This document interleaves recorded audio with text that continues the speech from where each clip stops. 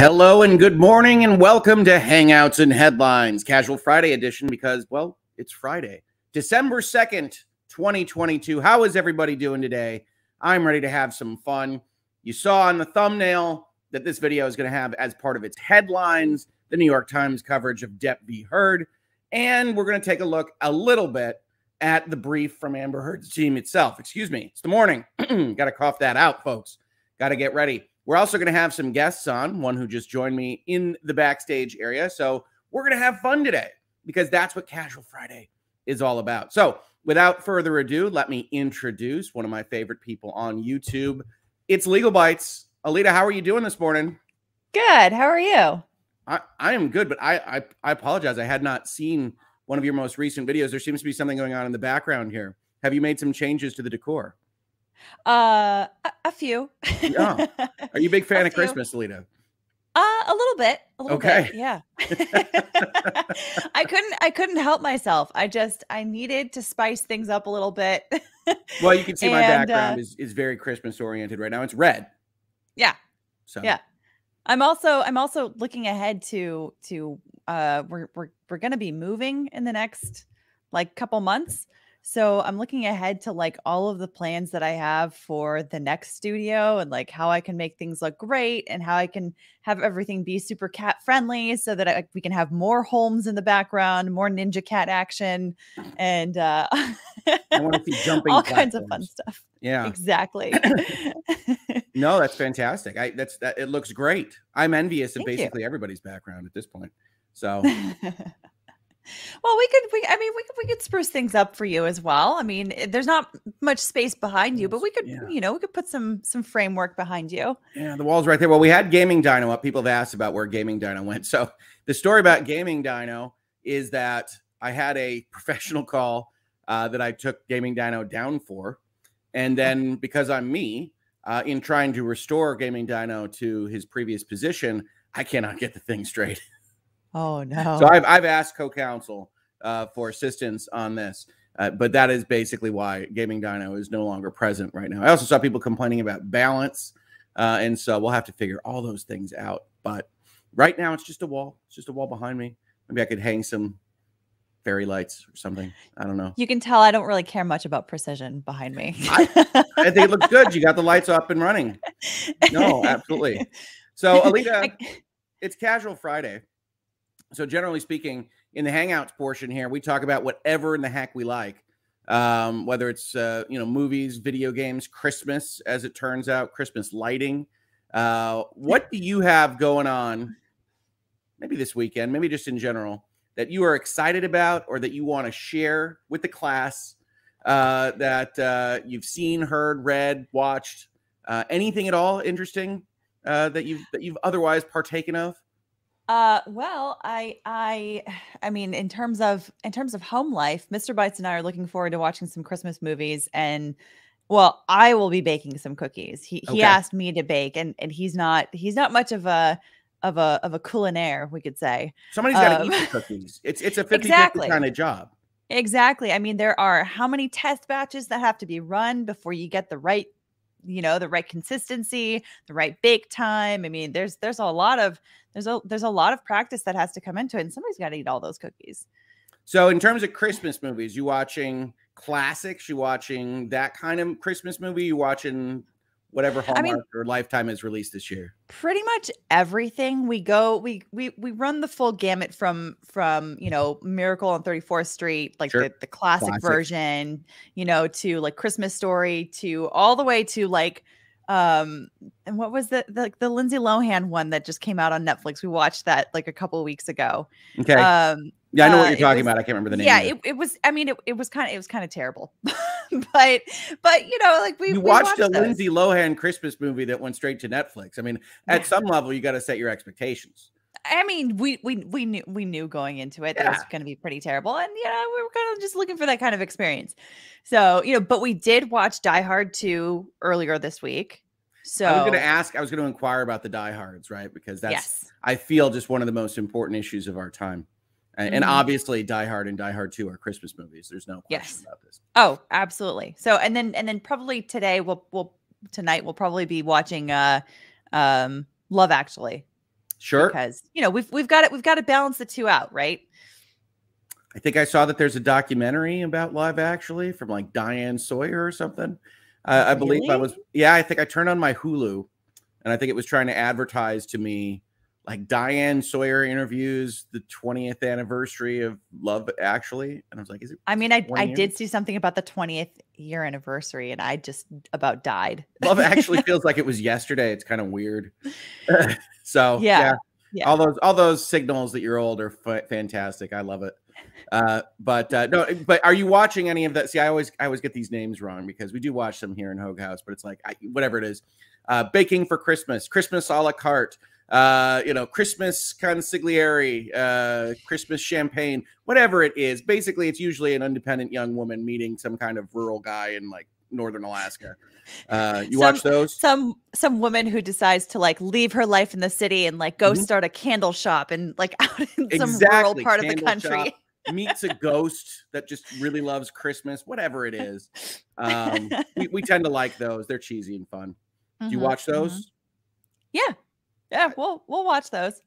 All right. I'll go for any of them, honestly, because even the bad ones they're fun to make fun of. They are. There's a lot to make fun of in them, but it is nice that they're relatively earnest, and I do challenge irony a lot around here. So, wait, we got Mrs. Hope Law in the chat. Christmas a la mode and 12 Dates of Christmas are my favorite ridiculous movies. Was it a la mode? Is that the I need to save the town with ice cream? Is that one, co-counsel? I think it is. Probably. Describing that sounds about just based on the saving the town with Christmas or with ice cream. That's perfect. It is. It's like they find the perfect Christmas flavor to convey. It's a whole thing. So yeah, and then 12 Dates at Christmas, I want to say is, which one is that? I think that's the one that's like Groundhog Day. If I recall correctly, it's where you go back in time or do the dates again. I can't. They all blend together, but they're fun. They do. Blend together. Yes, thank you, honey. I appreciate it. Britt says we can talk about anything but college football, especially when it comes to a team referred by some as that team up north. I don't. See you, Britt. You know what you're doing here when you say this. Right? you know that all week I've just been saying, wow, it's super weird that 45-23 is a thing. That's weird. It's weird. No one on this channel like them, and we all agree they should be disbanded. Honestly, yesterday was a bit of a bummer of a day for the team.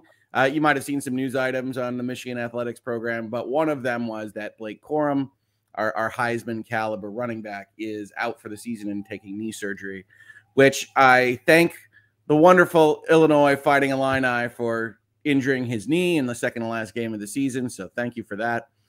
But it is college football championship week. So tonight, for instance, I think for people that don't know, we're a split family here at Hogue House. House divided. I'm pretty diehard Michigan. But my wife is pretty diehard USC, the University of Southern California, or spoiled children, depending on where you're coming from on this. I wasn't gonna say it, but the thought did cross over. It happens. It happens. Well, if Rob were on here, he'd tell me it's the University of South Carolina, right? So we got all these sorts of USCs out there. But they are playing in the Pac-12 championship game tonight against Utah, and if they win, then it is expected that they will be the Pac-12's first entrant into the college football playoff since its inception, which is hard to believe. So we will be watching and rooting for USC, primarily from my perspective, because if USC wins, it seems enormously unlikely that Ohio State will make the college football playoff. Sorry, Brett. So we'll see how that goes. But then tomorrow, of course, the big show, Michigan playing Purdue. Say Purdue. Is Purdue ranked? Does Purdue have a football team, Rick? No, they aren't ranked. Yes, they do have a football team. This is the way the Big Ten works, is that the one side of the conference has a little bit less luck than the other side. So it's undefeated Michigan versus 8-4 Purdue.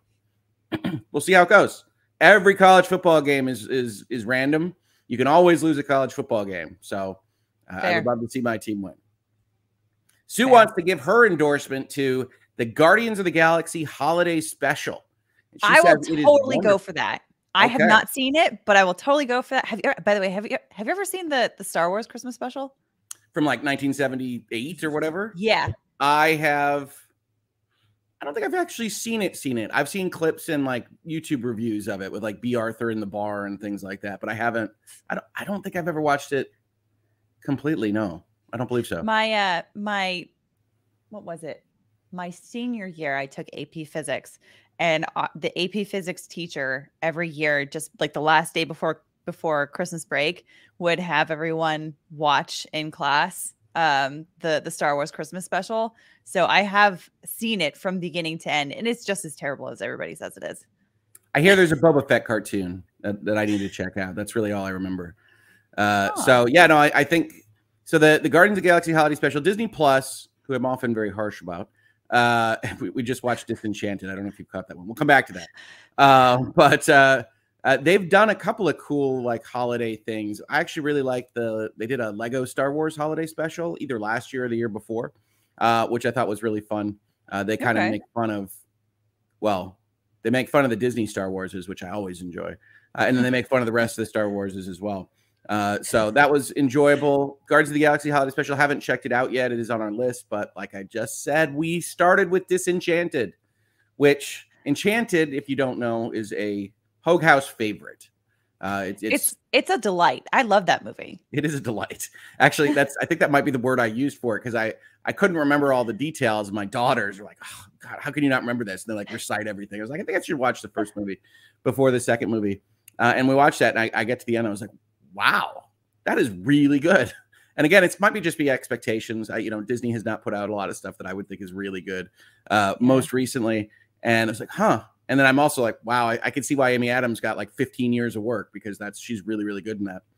And yeah, Disenchanted. Have you checked this out yet? I saw the trailer for it, and I have to say I was not impressed from the trailer. For the trailer? Yeah. That's probably the right call. It's fine. It is fine. You're not going to finish it and say it's a delight, I don't think. It feels very much like a Disney Channel movie. And so I might have a greater experience with that than you. I don't know. But something like The Descendants, High School Musical, lower budget, music's not quite as good. Maybe it feels like an episode of Once Upon a Time. I don't know if you watched that back when that was on. But yeah, it's fine. It's fine. It's nice to see Amy Adams, dancing around, and Patrick Dempsey has absolutely nothing to do, which is probably wise. And it's fine. It's fine. It's just you keep saying fine. It makes me feel like you're trying to justify the time spent watching that movie. No, so there are those levels of movie review, right? So we did not hit I regret my life choices. Like I would like those 2 hours back. It literally is fine. Okay. I wish for it to be more because I after watching Enchanted again, and my daughters love it, my wife loves it. There's very little in the entirety of the Hogue House universe that we have that kind of universal acclaim across the four of us. So it is nice to see. And then Disenchanted was okay. I just wish it were better. I'm not angry. I'm just disappointed. Disney Plus. Oh, it's disappointed. So we watched that. We got the college football coming up. We're finally going to finish Andor, I think, because my parents are back in town. Andor is the best thing Disney Plus has ever done. Really? So, yeah. Oh, yeah. We saw the first couple episodes, but then we had to switch gears because of other stuff coming up.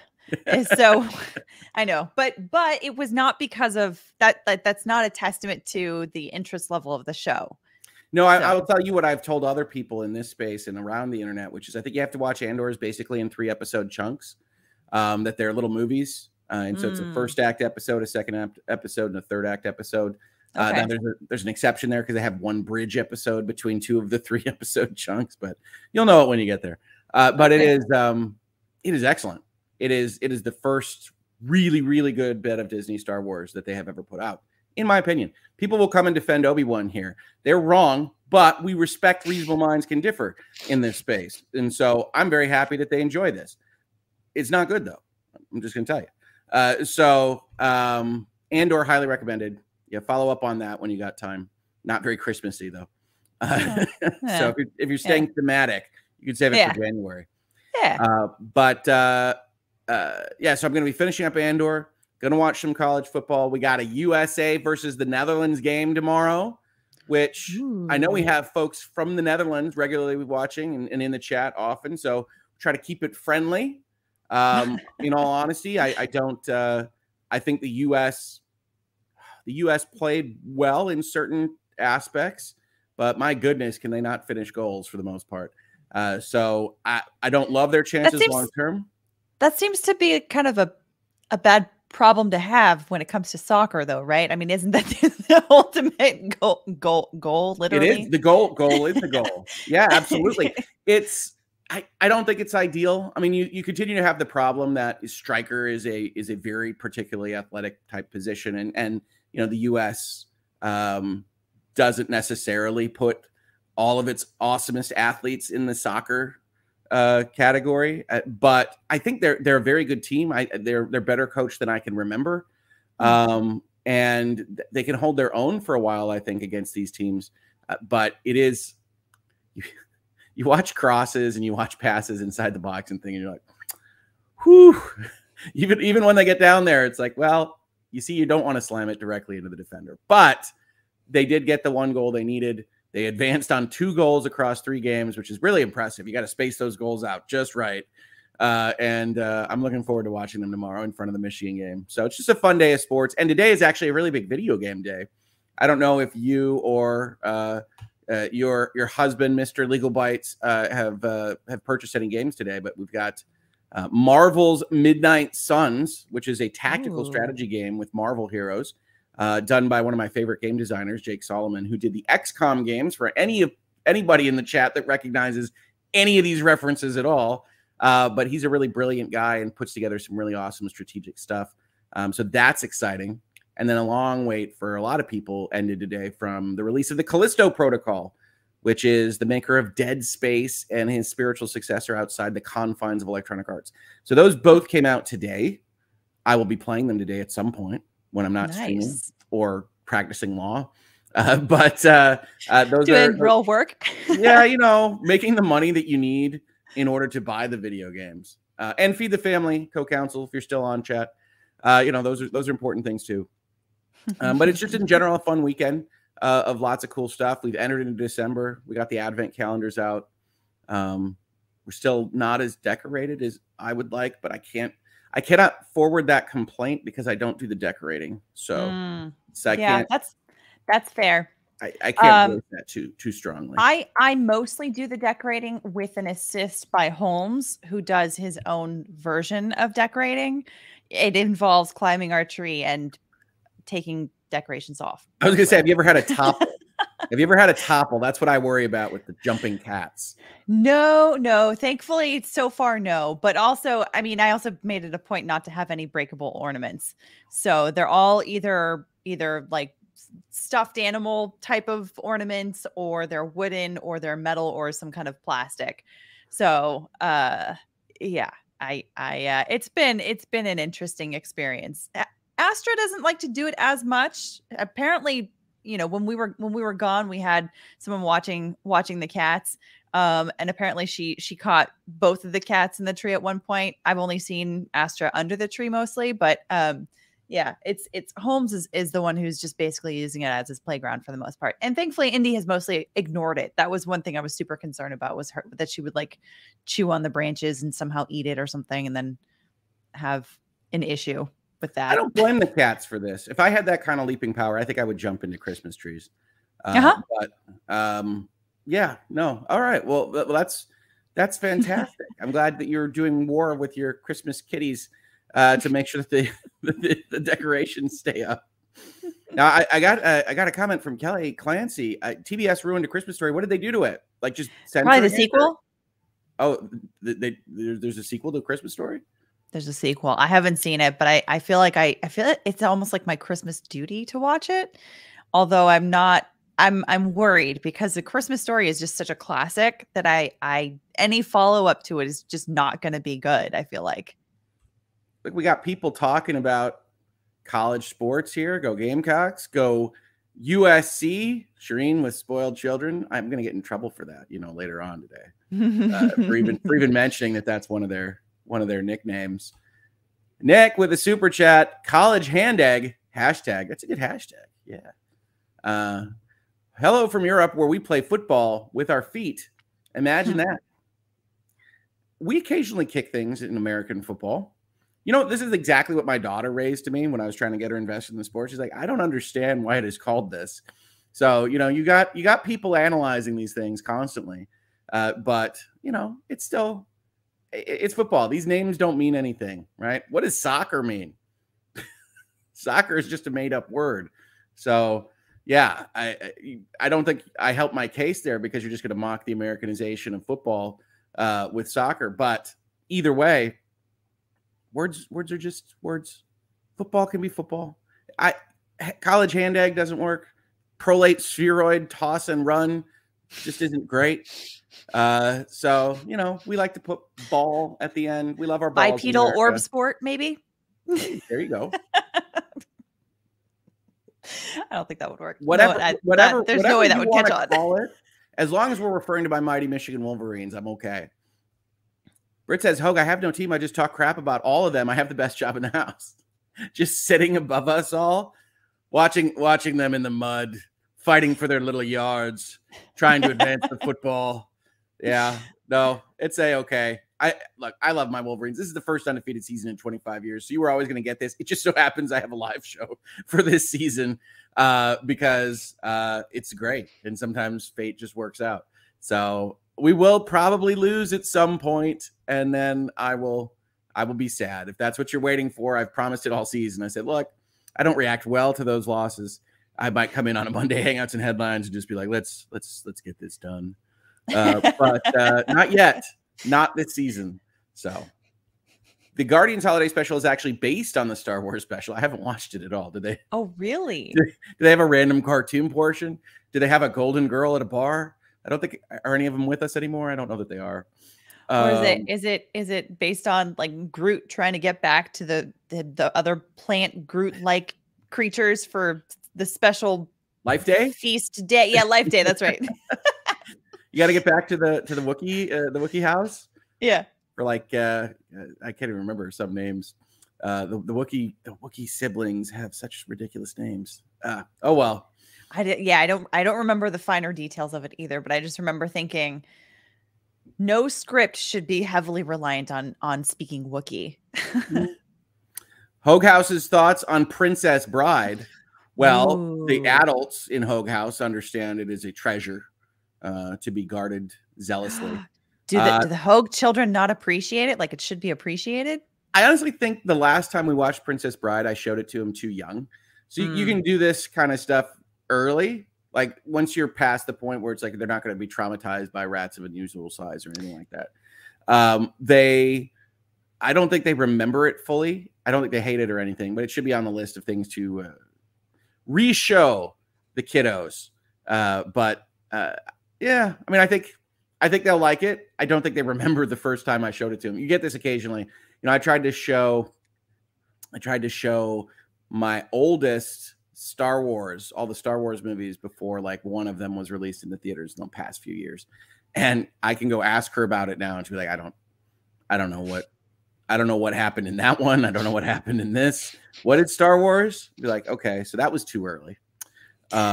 But that reminds me of like when you have, you know, a younger child, introduce them to some family member, some like aunt or uncle or something, and then like 5 years later you reintroduce them, like, you remember so and so, you met them so many years ago, and the kid just looks up at them very honestly and just goes, nope. This is true. Now I have the same problem when I meet people at mixers or whatever, and that's not great in professional capacities. But I do think the kids, what we think they know, because it's not that long ago in real time, is maybe not in their heads, and so you have to kind of learn that a little bit. Rick sounds utterly whelmed by Disenchanted, says Lindsay. I think I am whelmed. I'm precisely whelmed. And for other rousing endorsements on Disney Plus, I saw the first 2 episodes of Willow, says Robbie. It was fine.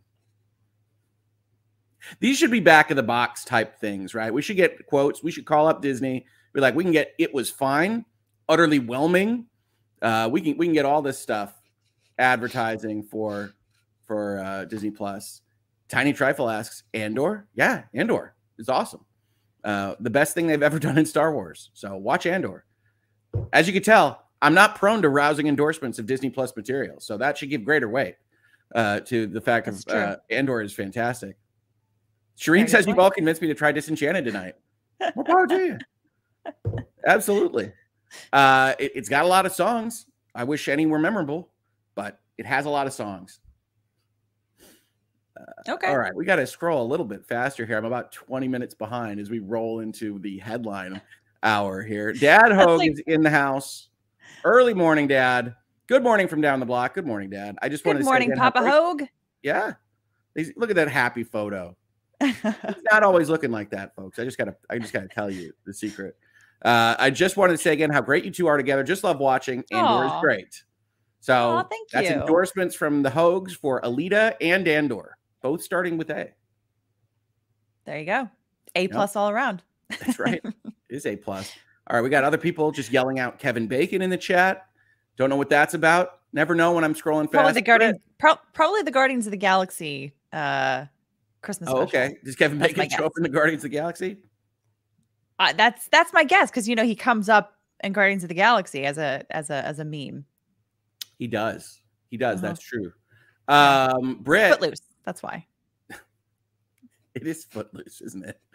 ROUSs are not the worst thing in the movie. We all know it was the shrieking eels. It was so scary. We cut back to the bedroom.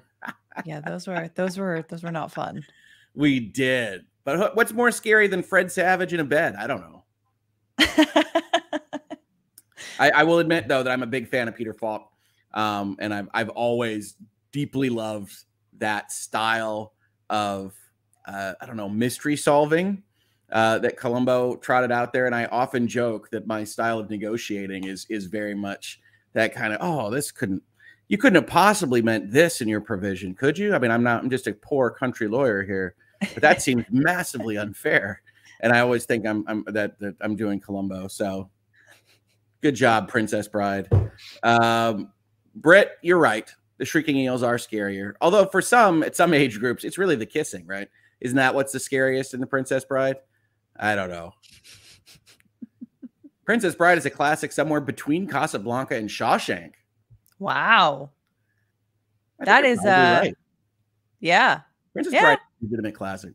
Yeah, I would say, anytime Princess Bride is on, generally speaking, if I have a choice to watch something else or Princess Bride, in a lot of cases, I'm going to be choosing Princess Bride because it's just, anytime.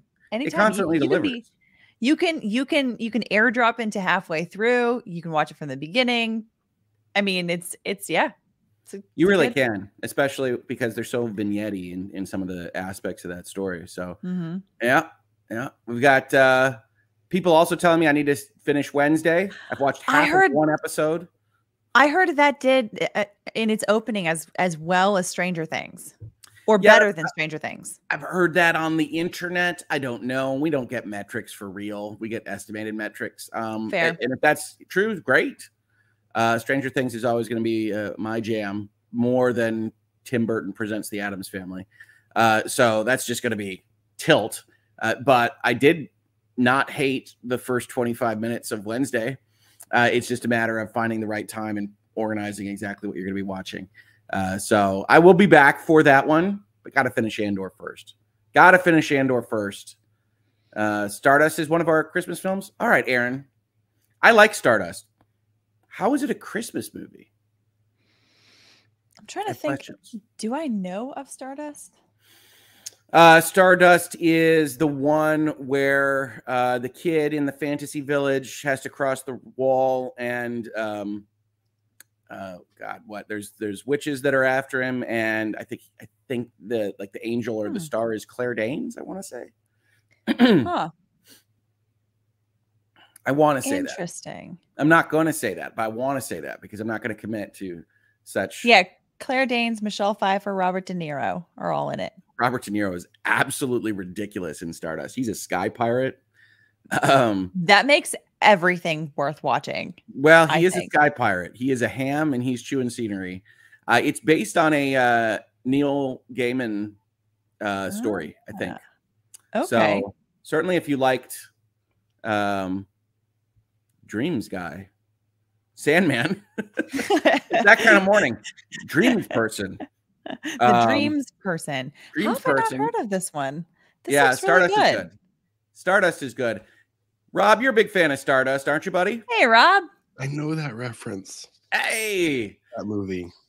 Now help me out here. I'm trying to wait for the chat to explain this to me. But how is Stardust a Christmas movie? Is it just because it's fantasy? I love Stardust. Claire Danes is a star.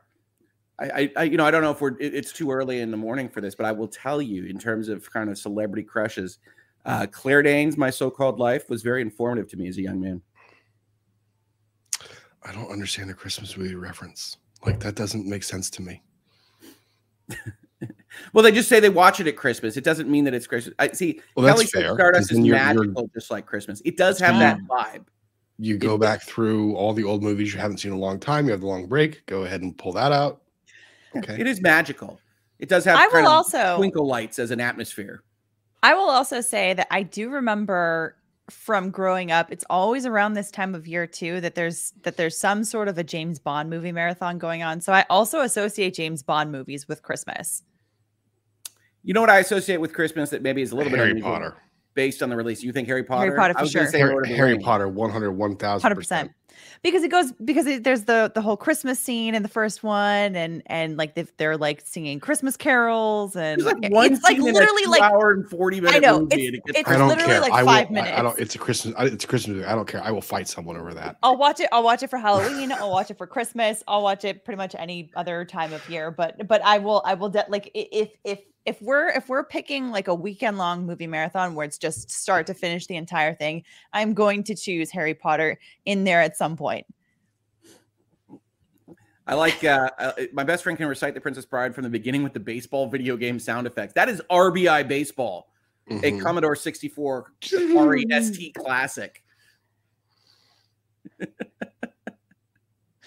And yes, I did. Did you see, Rob, the incredulous comment that you'd actually seen something that we referenced on one of these videos? I know. I was shocked. Sue says the star was the Christmas gift for his love. Was it? All right. You know what? I think you've made the case then. I think you have made the case. Aaron says, thank you, chat, for agreeing with me. I think chat does agree with you. So I will put it on my Christmas list. whatever the expression was, chat agreed. Yeah, that's right. Britt, so Wolverine, a Longhorn, and a member of the Wolfpack walk into a bar. You'd think one of them would have stopped before hitting it. Oh, my goodness. Wow. Britt's having a day this morning. Wow. Britt's on fire. Hey, Rob, when I say USC, what school do you think of? Southern California. Okay. I had a feeling it might be South Carolina based on being your, East Coast conference proclivities. No, I still can't view that South Carolina team as being USC. I mean, They haven't been good enough to warrant. They took out everybody this year, man. I get it. It's when was the last time? Several years ago, I forget who was at the helm, but when they won a couple of those games and actually became ranked for the first time in a long time. No, they're still just the Gamecocks. There you go. Dumpster chickens. MZ's, yep, Gaiman's Stardust has Claire Danes as a living, breathing star. Reminds one of Peter Pan's Tinkerbell, or Tinklebell, as put forth in the chat, but I'm pretty sure it's Tinkerbell. Magical Star Force as a Christmas gift. Yeah. That's awesome. I did not even read Tinkerbell when she's had a little too much water. Oh, my goodness. All right, folks, I love Hangouts. Sorry you didn't get to hang out with us more a little bit, Rob. I know you're deeply invested in the video game scene and watching enchanted movies on Disney Plus. I understand all the additions you would have had to that particular portion of our show. But I do know people seemed eager in the chat, the pregame, the pre-show here, to be upset, right? And so we do try to make that happen. We try to deliver what folks are looking for in this space. And the truth is, folks, I actually don't think this is going to upset you that much. So structurally, we have some comments. That's what we do in headlines. And we are going to talk about the actual brief, which, even though he's not here, because apparently he's doing something called sleeping, I was fortunate enough to receive from Ian Runkle when I asked the question of where this thing was. But I believe, Alita, you've covered this on your channel already, the full brief. Is that right? Yes. All right. So Alita's got a video that'll be much more complete than our little run through here because we're going to be comparing it in headlines. So check that out. I think there are, as my comments like to mention in chat, there's a lot of people doing law on YouTube that have commented on this brief. So there's a lot of places to check it out. We'll be talking about it briefly. Casual Friday, folks. Just walked in. But we're also going to be looking at what the New York Times elects to cover. A lot of neutrality here. So we're not going to see the kind of editorializing we saw from, like, I don't know, the Taylor Lorenz article we looked at earlier this week. Some of the stuff with respect to Fiji. New York Times, very present to this week in Hangouts and Headlines. But we are going to be able to make the same kind of discussion points that we usually do about what you decide to cover, what aspects you highlight here, because the New York Times is not going to walk you through a 66, 68 page brief like Alita or some of my YouTube colleagues. And I will say, I do skip the first third of it because I basically went into it assuming everyone here knows the statement of the case, the basic underlying facts. Wait, no, I don't understand. There was some kind of defamation case in Virginia? I don't. Yes, I believe that there was some kind of trial. Like maybe some people know. And Aquaman's girlfriend was involved. Yeah, something along those lines. All right. So we're gonna be walking through this. I did scan most of these things as I do when I read these documents. I will tell you this. You guys might be upset at me for this. That's not an awful brief. No, it's the thing is, if the amicus briefs were supposed to give you a preview of the quality of writing, this was a well-written brief.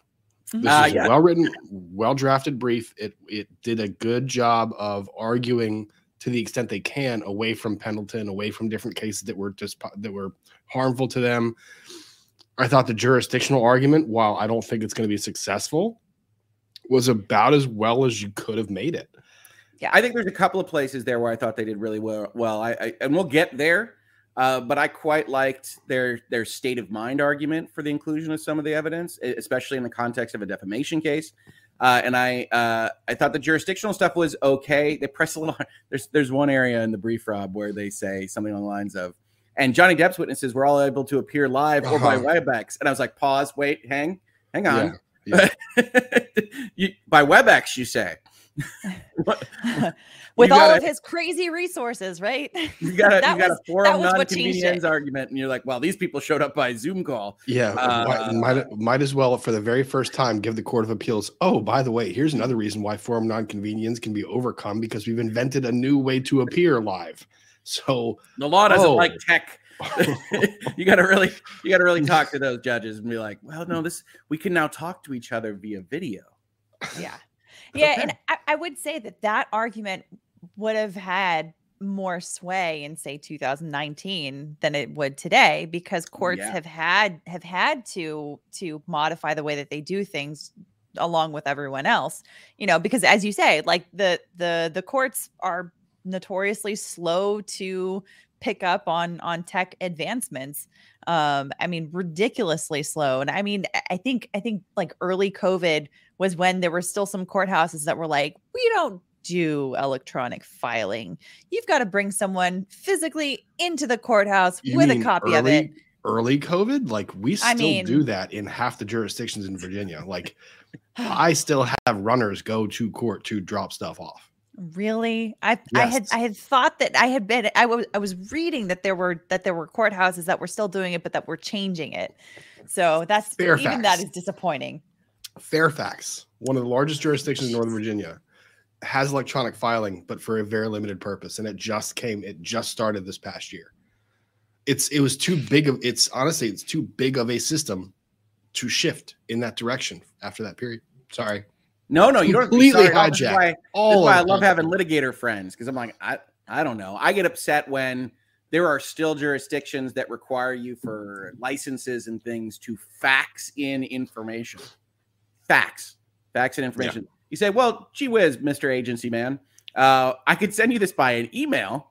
No, it has to be the fax number. So the Hogue Law Firm actually pays for a service that effectively allows you to email something to this company that will then fax it to where you need it faxed, because I don't maintain a fax machine or a fax number.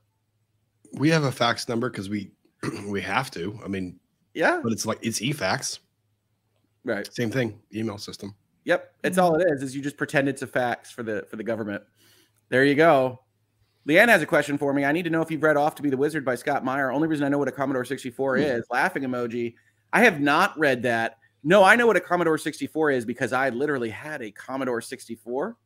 We also had Atari ST, 7200. We had all sorts of stuff. If you haven't heard this story, and I think I answered this or I said it in an interview with Ains at over at Season Gaming or something along those lines. I go through my history, especially with my dad, who's apparently watching, of buying electronics because that was one of the things he was really interested in, and that's what got me interested in it. And so we had basically everything that my dad wanted to have in the house for playing games: Macintoshes, PCs, Commodores, everything in between. And so, yeah, I know it because I know it. Also, Giggle in South Carolina, I'm going to assume that's what the SC stands for. Wants you, Rob, to know that they are ranked right now. Congratulations. That's amazing. Good for your team. Very proud of your team. I'm not sure I sense the sincerity there, Giggle. I was just gonna say, Rob, maybe one more time, this time with feeling. College football this season broke my heart. Like it did. It killed me because when you have that high of a prospect going in and your All-American quarterback literally goes down in the first of 4 games, it can really just crush your soul. Like, well, my team of 18, 19, and 20-year-old kids. Yeah. But I did get my 12-0 season first. You did. Nick's talking about the brief, good lawyering, cooking soup from a nail. I think you will see that. I think that we're going to talk about a few aspects of it, but they have some strong arguments. And I think the jurisdictional one is okay. I think the stuff about implication and famous people is interesting. I think the state of mind stuff is interesting. I will say this. I don't think they rise to the level of overturning a jury verdict on this stuff. No. Right. But I think that they're well presented. I think. Can I ask, what does cooking soup from a nail mean? I've never heard that phrase before. Like having 0 to go with, and then you create something out of it. Yep. Okay. Yeah, that's how I understood it. It's lemons. It's lemonade out of lemons. It's just more. It's even worse. Except you're not operating because it's not food items. Right. As Ian might say, I ordered food and I got brick. I believe one of my favorite Ianisms. Oh, yeah. Okay. I need a book. Someone in the chat has to have a book of Horace Runkleisms. Yeah. Okay. Well, it's just it's the lack of the word "the" before brick or that it's just I got brick as a classification of things that it's what makes it. I love that guy's humor. Ian, if you're sleeping, we love you, man. All right, let's read what the New York Times. But not if you're awake. No. It's very important that you not know that we love him, right? You got to keep the ego down.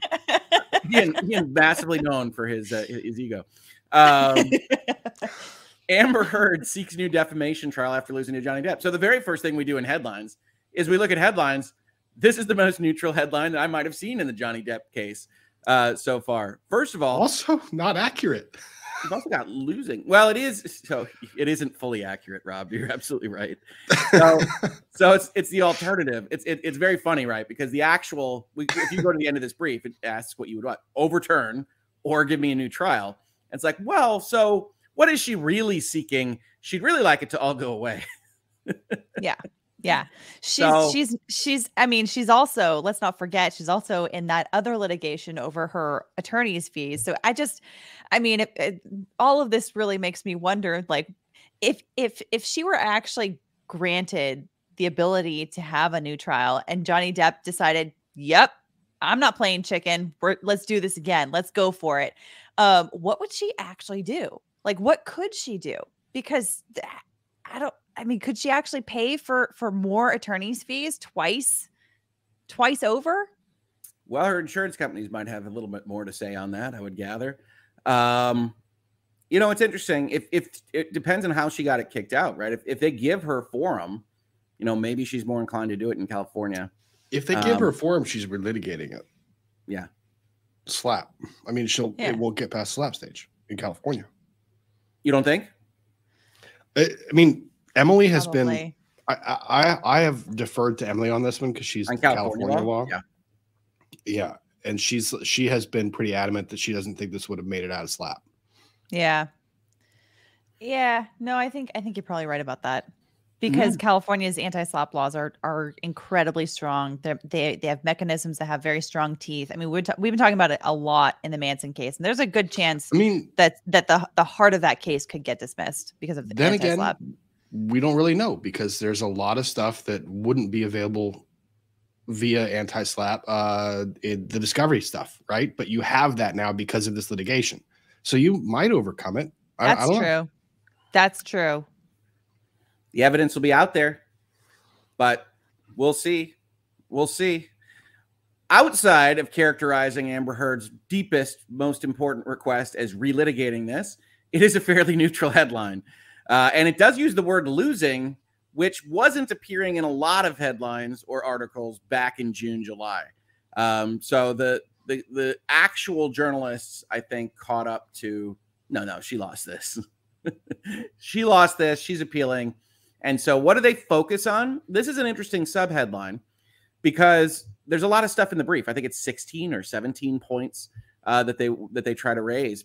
So the New York Times is already making some choices just in the subheadline here by what they focus on. Ms. Heard's lawyers argue in their appeal that the trial was held in the wrong state. So that's your forum argument. And that the judge erred in prohibiting evidence they say supports her claims of domestic abuse. That's what they want to highlight in this article. And on this second point, this is the stuff that is a little bit more salacious. It's a little bit more, you put it in an article like the New York Times, it's going to look one way in favor of Amber Heard. And you have to kind of get deep into the weeds as to why you wouldn't allow it, why Amber Heard was allowed to testify. So anything related to her contemporaneous statements to a medical professional is probably cleansed by the fact that she told the jury her story.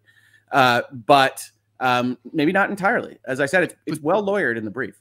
This is how you know lawyers didn't have anything to do with the headline, because you would not have chosen the two issues that have the highest legal burden to overcome on appeal. I mean, clear error, and they chose those two. Yeah, they were curious, like those are interesting issues, but I'm not leading with those.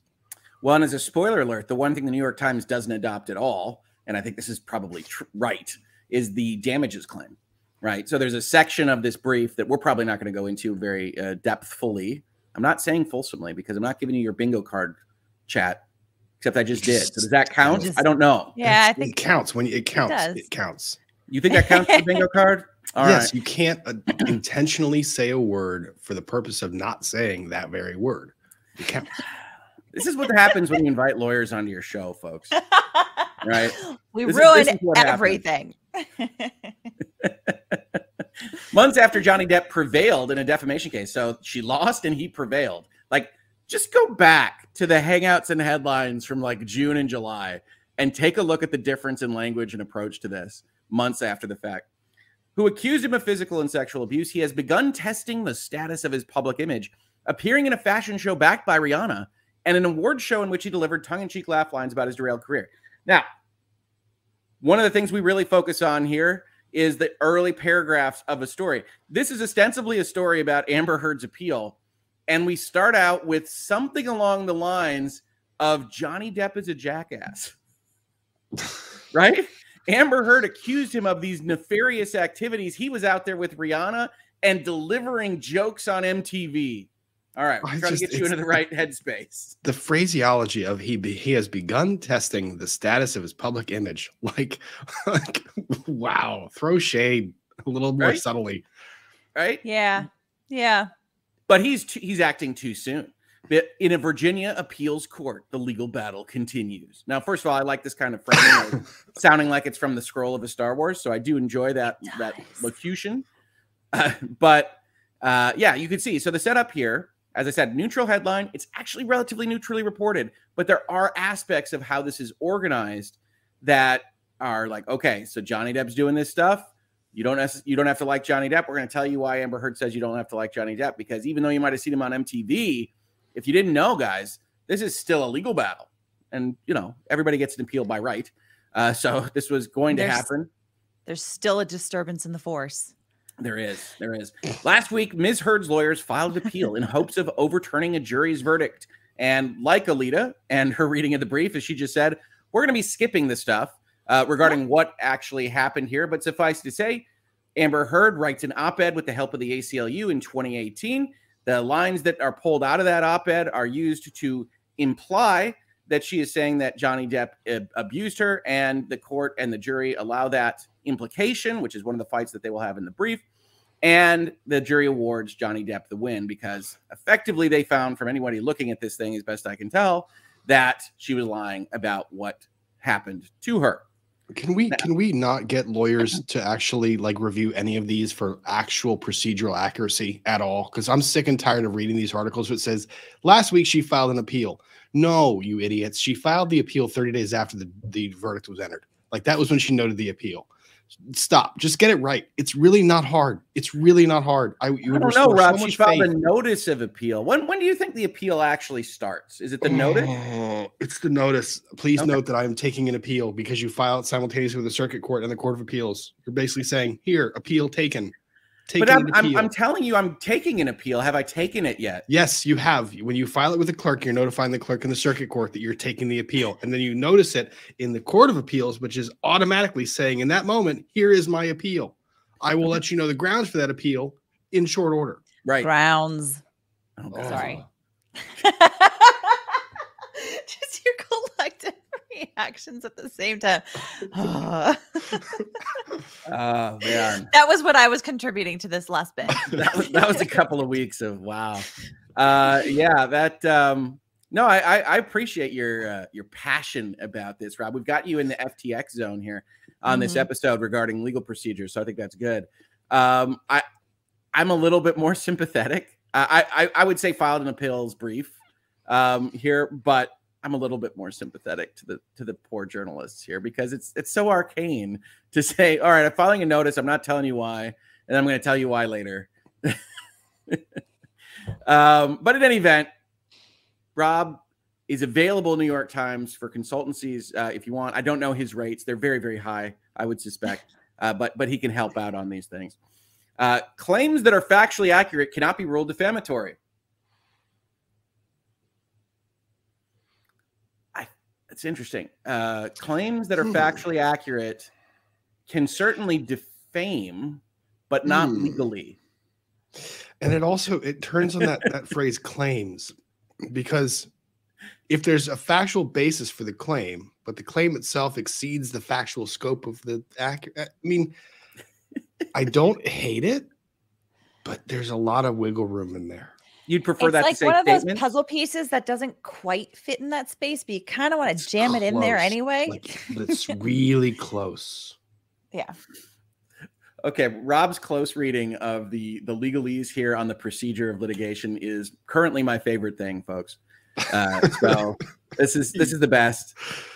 So although the case technically hinged on statements from Ms. Heard's essay, I don't know that the technically is necessary there. Much of the trial focused on whether her accusations that Mr. Depp had subjected her to repeated physical abuse, including punching, headbutting, and sexual assault, were true. So the sentence structure here is amazing. So again, the actual nature of this thing is that the jury found that they were not. But you've got references to the legal battle continuing, a reference to physical and sexual abuse up here. The trial hinged on, let's repeat it again. It is very interesting to see exactly how they are framing this particular issue. Now, they do note Mr. Depp vehemently denied Ms. Heard's accusations, and during the trial, he argued that she was the aggressor in the relationship. Also, probably worth mentioning the jury agreed with him, but that's fine. In their 68-page appeal, and it isn't really 68 pages. There's a lot of table of authority. There's a lot of stuff that isn't 68 pages. Ms. Heard's lawyers lodged an array of legal objections, argued that the trial was held in the wrong state, and taking issue? That doesn't strike me as the right verb. Taking issue with the judge's decision to exclude certain pieces of evidence, including contemporaneous notes from the therapists that they say document allegations of abuse. They asked for the jury's verdict to be reversed, either with a dismissal of Mr. Depp's claims or a new trial entirely, right? This is actually what she wants. Just go away with prejudice. Go away. I mean, I take issue with the phrase array, because array suggests that there's an organized smattering of linear arguments. That doesn't really make sense. You don't like lodged in array? I thought that was a nice bit of language. I do like it. It just doesn't accurately portray. I mean, this was a shotgun approach. I mean, they went after everything. I wouldn't call that an array. I think array is more organized than that. That's interesting. You're bringing organization into that connotation. I would argue that in articles like this one, it is actually saying or suggesting what you want it to say. Interesting. Which is that it is a shotgun. I don't think you'd ever be able to say it's a shotgun of arguments from them. So it's lodged in array. The only issue I would kind of agree with you on is it could sound more legitimate. It's kind of a legitimizing word, perhaps. But I don't know how else you would say it unless you're going to go the other direction, right? Ms. Heard's lawyers sprayed and prayed. See, right? So that's it. That's editorializing on its own. So I mean, the one thing we do have to think about from a headlines perspective is like, well, okay, so you think that is a little bit more legitimizing. Is there a better way to say that that's more neutral? I'm not positive there is on that. I think maybe I would go with a charcuterie board of legal objections, personally. I like that. That's kind of the blog approach. I think the New York Times editor, if they still have them, I don't know, would say, well, all right. But charcuterie board of legal objections, I think is pretty good. We should see if we can introduce that into the practice overall. But you see also that this is the subheadline, right? Focusing on the forum, focusing on especially the therapist notes, which, as I said, we talked about it when we were covering this. Judge A took a very harsh approach to hearsay. But I have to believe that the things were related to notes that were contemporaneously filed about what Amber Heard said to me are believed to be cured by Amber Heard being there and testifying for the most part, if there's any issue there. If I'm looking at it from a court of appeals, even if I side with you, did this change anything? Because if the jury came to the determination they came to, and Rob, you can disagree with me on this as much as you want, you're the litigator. If the jury came to the determination that they came to, they basically have to say that woman that sat in front of me lied. And I'm just not sure how that changes in therapist notes related to these events either. No, I can tell you 10 times out of 10, I'm not getting those notes in. I don't care what judge I'm in front of. I'm not getting those notes in because the judge is going to look at me right in the face and say, Mr. Morton, you're trying to get these notes introduced to basically say that your client is more credible now based on statements she made back then. Like, no, judge, that's not the point. Well, then why are you trying to get them in? Yeah. And on top of that, trying to get them in as repeated by a medical professional just to make them look even more legitimate. That also has that problem with that as well. So you heard it from the litigators, folks. I tend to agree, obviously. Now they write the trial court improperly prevented the jury from considering several separate instances in which Heard reported Depp's abuse to a medical professional. Mr. Depp's legal team has also appealed part of the verdict. So you see, this is kind of a 30,000-foot summary view. This is why I didn't think the New York Times article was necessarily going to get you too mad until we get to the end. Spoiler alert. Oh, no. But they switch back over to talking about Mr. Depp. The jury's emphatic favorable verdict on all three defamatory statements alleged in his complaint fully vindicated Mr. Depp and restored his reputation, which is why it shouldn't be an issue for the Waldman statements. Manager for Mr. Depp also testified that it became impossible to get his client cast in a studio film after Ms. Heard's essay was published, which goes to the damages aspect, but the New York Times isn't tying up this knot terribly well. Ms. Heard's lawyers argued that there were other reasons for his career troubles, including unprofessional behavior described by his former agent, such as showing up late to sets and having trouble with lines. Now, what's interestingly enough about this, right, is that the introduction to the New York Times article itself kind of eviscerates or at least harms the Heard team's argument that you really can't prove he was that damaged in his career, because of course they start out with this notion that he's trying to test the waters to come back, right? Like they've already set the stage for nobody reasonable thinks that Johnny Depp wasn't harmed at a significant level for what went down here. However you might feel about what went down. Now they talk about Mr. Depp again. Fans flooded the courthouse to support him. Now, 6 months later, there are signals that he is again being embraced by some in the entertainment world.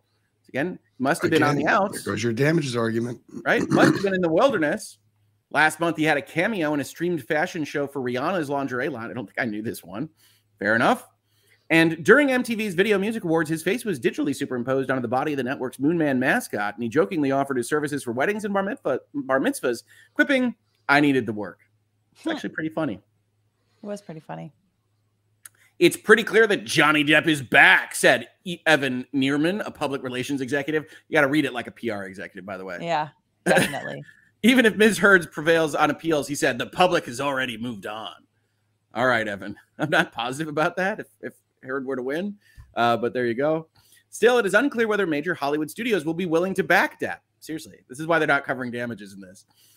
Who for decades was a coveted leading man. In addition to his starring role as Jack Sparrow in 5 Pirates of the Caribbean movies, he received Oscar nominations for Sweeney Todd and Finding Neverland.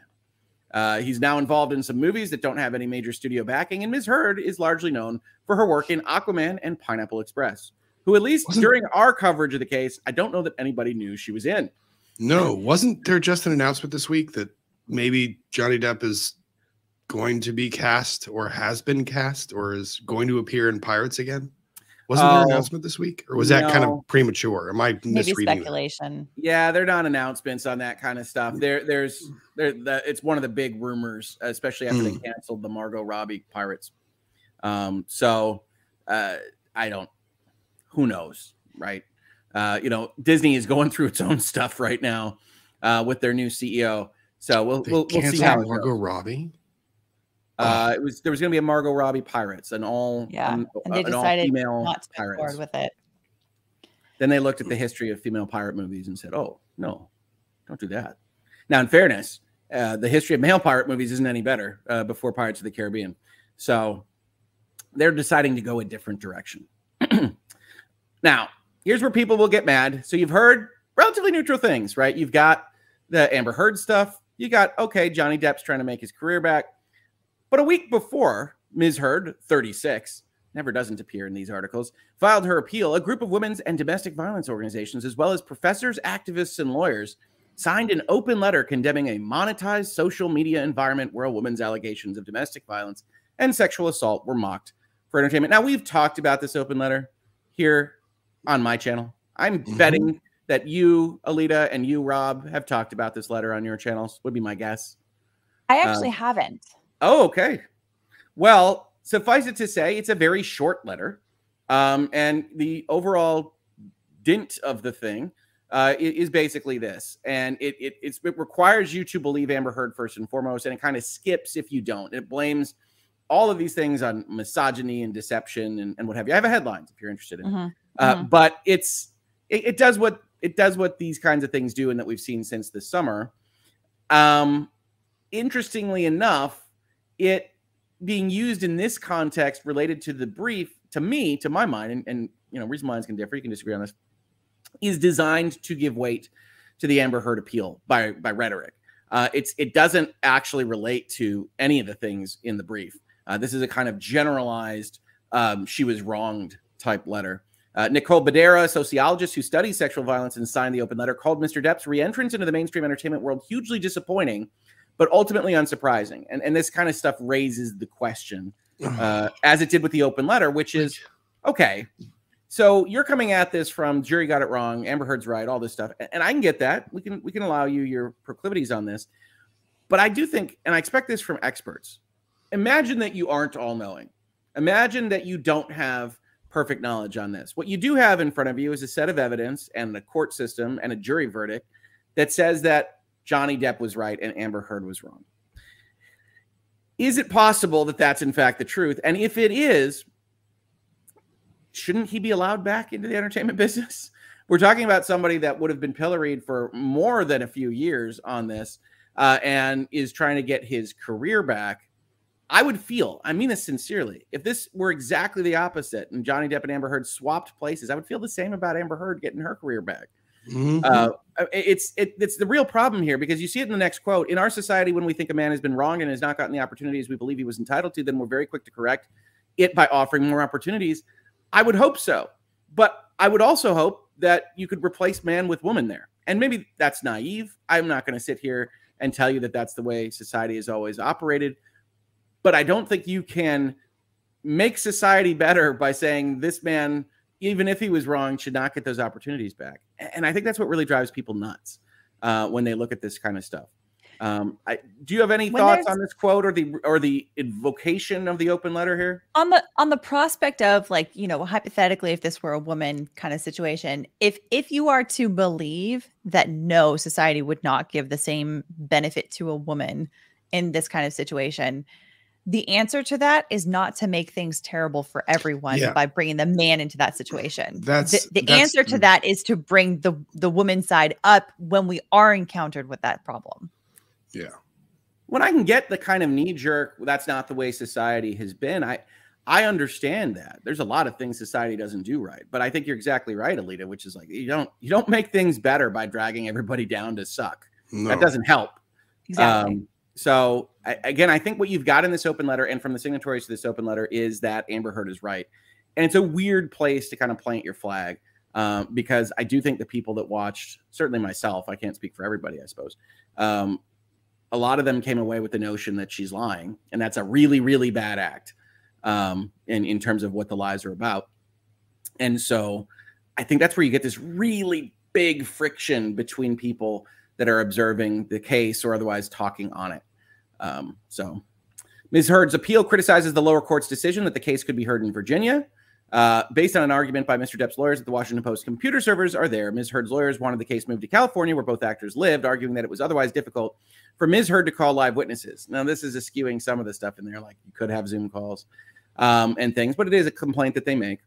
Ms. Heard's appeal also challenged Judge Penny Azcarate's decision to allow the defamation case to proceed at all, after a judge in a separate case in Britain had ruled there was evidence that Mr. Depp had repeatedly assaulted Ms. Heard. This is one of their worst arguments. That wasn't Judge Azcarate's. Well, that's true too. They had just assumed it's her decision because of her ruling. Final... That was Judge White. Yep, you're right. Initially, it was, and that's available in public documentation. Rob, like you could have.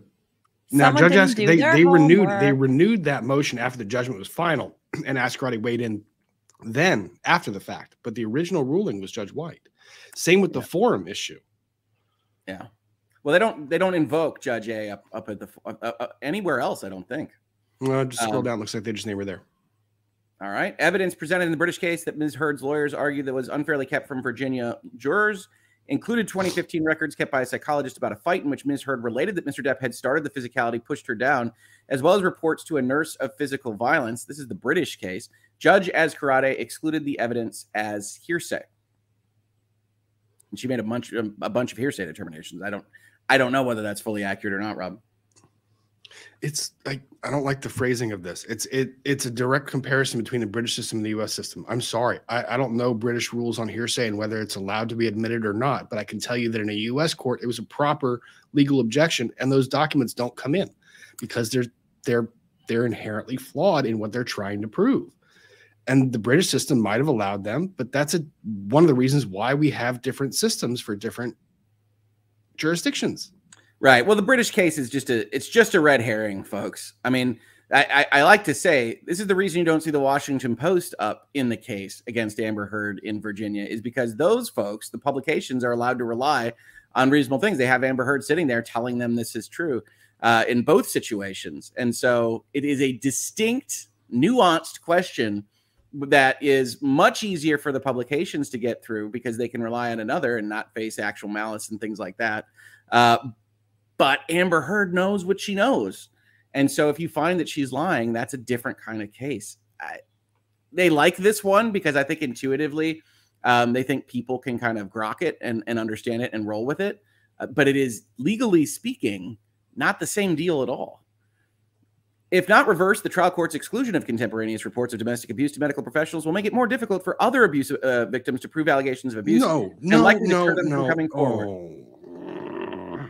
This is Rob's personal hell on this particular quote. It's also, Rob, you can speak to me on this. So this is an appeals of a jury verdict on a fact basis. You can argue methods of law, but actually just arguing that you'll have a societal effect from this ruling. Is that legitimate at an appeals level? I have to be careful because it's 8:40 in the morning and it's your channel. It's a something defamation case. It is not a domestic violence case. We are not talking about litigating whether someone did or did not commit an act that could be considered under the law domestic violence. We're arguing whether or not someone defamed somebody else. Different context, entirely different context, and your relationship is not to be defined by what Johnny Depp and Amber Heard did in theirs. Period. End of story. Thank God.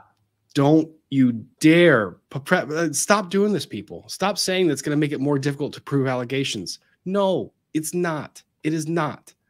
And stop telling people that it will.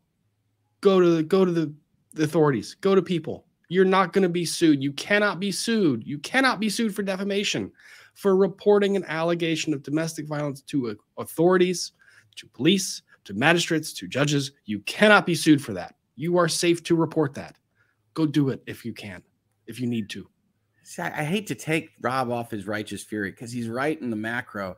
But as we say here in virtual legality, you could be sued for anything. Doesn't mean you'll lose. Yeah. I'm sorry, Rob. It's no, because here's the thing is it's also hinting. This is also just a big red flag to everybody. It's like, hey, if you're a person that has been alleged, or if you're a person who maybe committed an act of DV and your victim goes and reports it, by the way, we're suggesting to you openly that this verdict might mean this. So why don't you give it a shot at filing a defamation action? So you're giving the wrong message to both sides of this. Well, I mean, and it obviously skips the biggest issue, which is, hey, yeah, you can get sued if you're lying. Yeah. And they found her to be lying. Yeah. I don't necessarily blame people for saying on the margins, you know, maybe some people are going to get caught up in that, but don't die on Amber Heard Hill. No, get out of your ivory tower too. Get down on the ground and go talk to people about this stuff before you go out with this overarching massive proclamation to the whole world. Now, they do put in the parentheses, this is a lawyer that worked on her appeal. J. Ward Brown has also represented the New York Times in the past. I believe that is defending the New York Times against a defamation claim by Sarah Palin. I believe it's the Palin case. But it is worth noting that some of the highlights here for the Amber Heard lawyers is that this is the New York Times' lawyer on defamation. So they're like, yeah, he's pretty good. And then they do say here, and Rob will tell me if they're wrong on any of this, a panel of judges will decide on both appeals, after which either side can seek to revive its claims once more in the Virginia Supreme Court. Sound right? That's correct. So it's a 3-judge panel from the Court of Appeals of Virginia, unless they all vote to hear it as a full panel. Ain't gonna happen. It's gonna be a 3-judge panel, and then they can appeal to the Virginia Supreme Court. But the appeal to the Virginia Supreme Court is not an appeal of right. The Supreme Court has to then say, we want to take this or we don't want to take this. They can decline it. All right. So you heard it here first, folks. Although we didn't get Rob to say en banc or en banc, depending on how he. The en banc comes after the 3-judge panel. If the 3-judge panel rules disfavorably to either party, they then file a motion for an en banc review. Court then elects whether or not to decline. How big is the full court, Rob? 14. It's in the team. We just increased the size. Okay. Which is actually pretty awesome because they're flying through cases right now. Good. We had a big backlog and they're doing really well. I'm glad to hear it. One of the real secrets of the litigation process is courts are overwhelmed across the country. So am I the only one that has been listening to the phrase en banc and been thinking of Ian's Stream Deck? A bonk? Yes. Jeez. You know, honestly, in Michigan, I tend to hear it as en banc a lot more. I don't know why, but it is funny. We like our Latin. We really do. All right, before we look at the brief a little bit, we're not going to do an hour and 15 minutes on the brief. We're just going to go and scroll through some of it. He says is almost certainly that's going to be the time now. Andy, the game maker, says, I see you've allowed the poor man's Fred Durst back on. Geez, in all seriousness, gotta love the framing of the New York Times groan. Andy, who's the poor man's Fred Durst? So early for you, and you coming in hot. I know. I am more handsome than Fred Durst.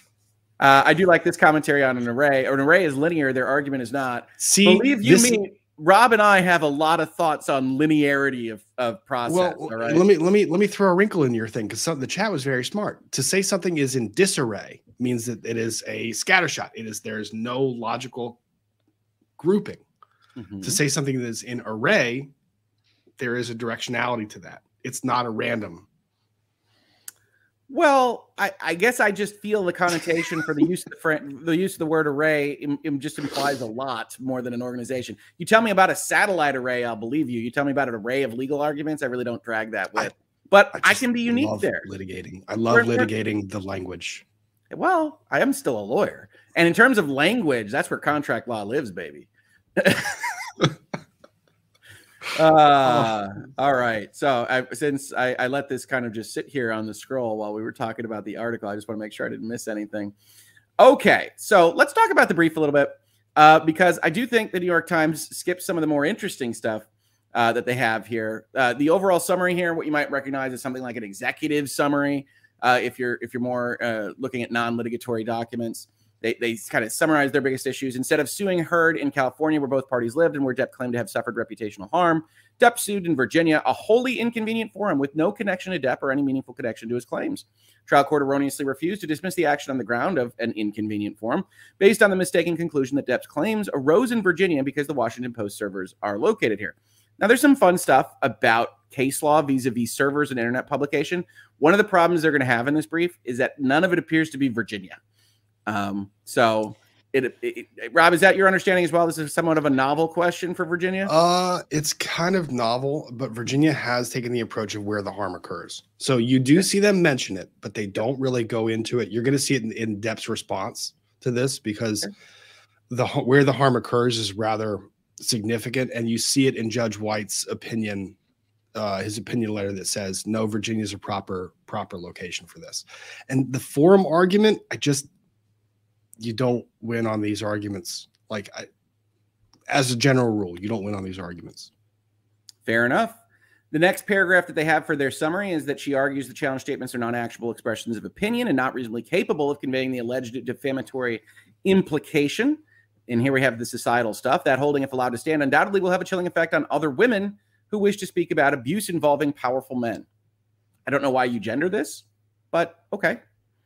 This case also should never have gone to trial because another court had already concluded that Depp abused Heard on multiple occasions. That's not really how even in Britain a defamation case works, but okay. After Depp filed the case, the United Kingdom High Court of Justice ruled in a separate defamation action brought by Depp that Heard's abuse allegations were true. Now, I haven't looked at that document in some time, but my understanding was that the overall ruling was that the Sun had substantially true. Yeah, had enough to go on to say these things in their article. So the trial court should have given preclusive effect to that 129-page decision in another jurisdiction interpreting other laws in other instances, which followed a 3-week trial at which Depp, Heard, and 24 other witnesses testified. This is a little sleight of hand. Please give me all of the numbers. 129-page decision, 24 other witnesses.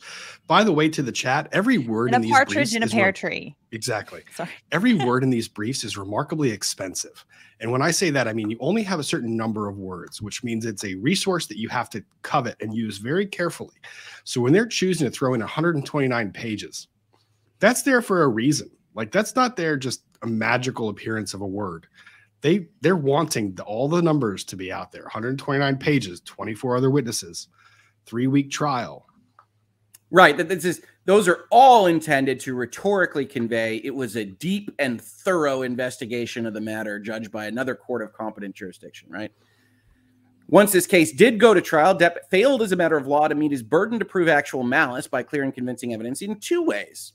First, he did not demonstrate that Heard was aware of and intended to communicate the alleged defamatory implication. I think that's a loser. Second, he did not establish that Heard knew the alleged implication was false or subjectively entertained serious doubts about its truth. And this is at least a line of argument that kind of isn't put into one place that they use about the state of mind that I actually think is one of the ones that I like the most, which is that as an element of defamation, you have to have a specific state of mind.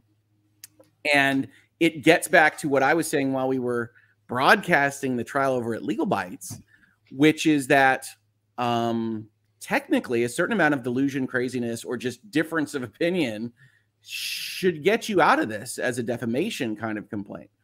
At trial, they didn't really present my client is crazy as an option.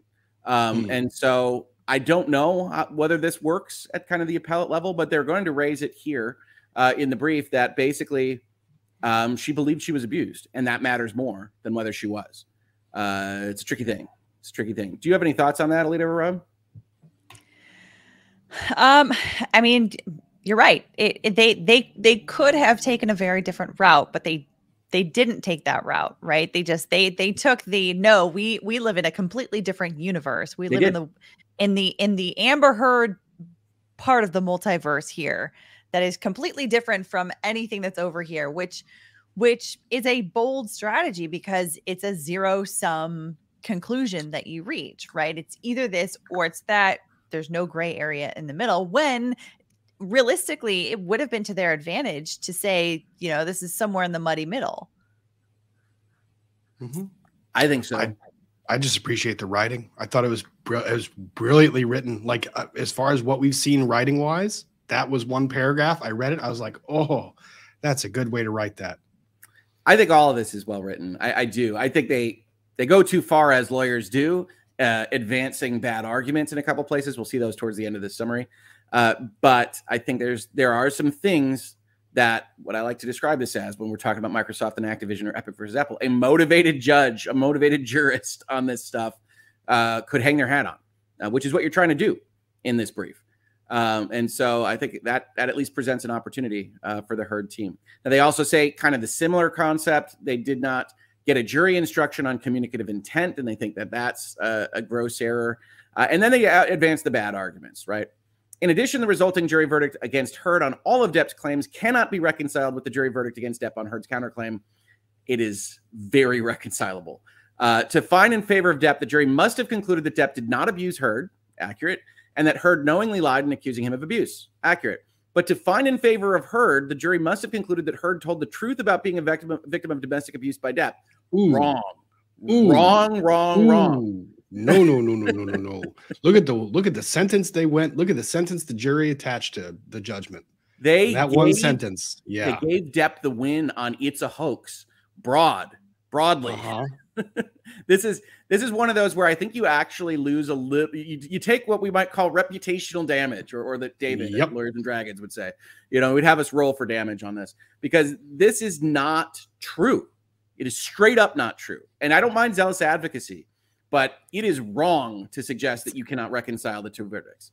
It's a misstatement of the law, really. Yeah. Based on, the law that was involved in presenting the jury with their jury verdict form, right? Because in order to find their conclusion one way or another, they had to go through a series of reasonable logical steps that are placed there by the case law. So it's a misstatement of the law to say what they're saying here. Right. And worse, I think you could actually read it the opposite. You could say, well, maybe it's not a misstatement of law, that win on the actual description of the hoax does require you to believe Heard was defamed in some fashion by phrasing the hoax that way. And well, if it was a hoax, the actual details don't matter. You're right. She wasn't defamed, win for Johnny Depp. I think you're running a risk here because he's appealing on this exact concept. And this just flat out isn't true. They basically gave her the win because they felt that Waldman had it right when he said it was a hoax, but he got the details wrong. Right? That's how I read the verdict. I don't know if you read it differently. Well, that's how I read it as well. But this is also one of the fun things I like about appellate advocacy. I know you guys referenced Princess Bride earlier. That sword fight between Inigo Montoya and Wesley. This is what appellate advocacy is. You see a brief come out, then you see the responsive brief, and then you see the reply.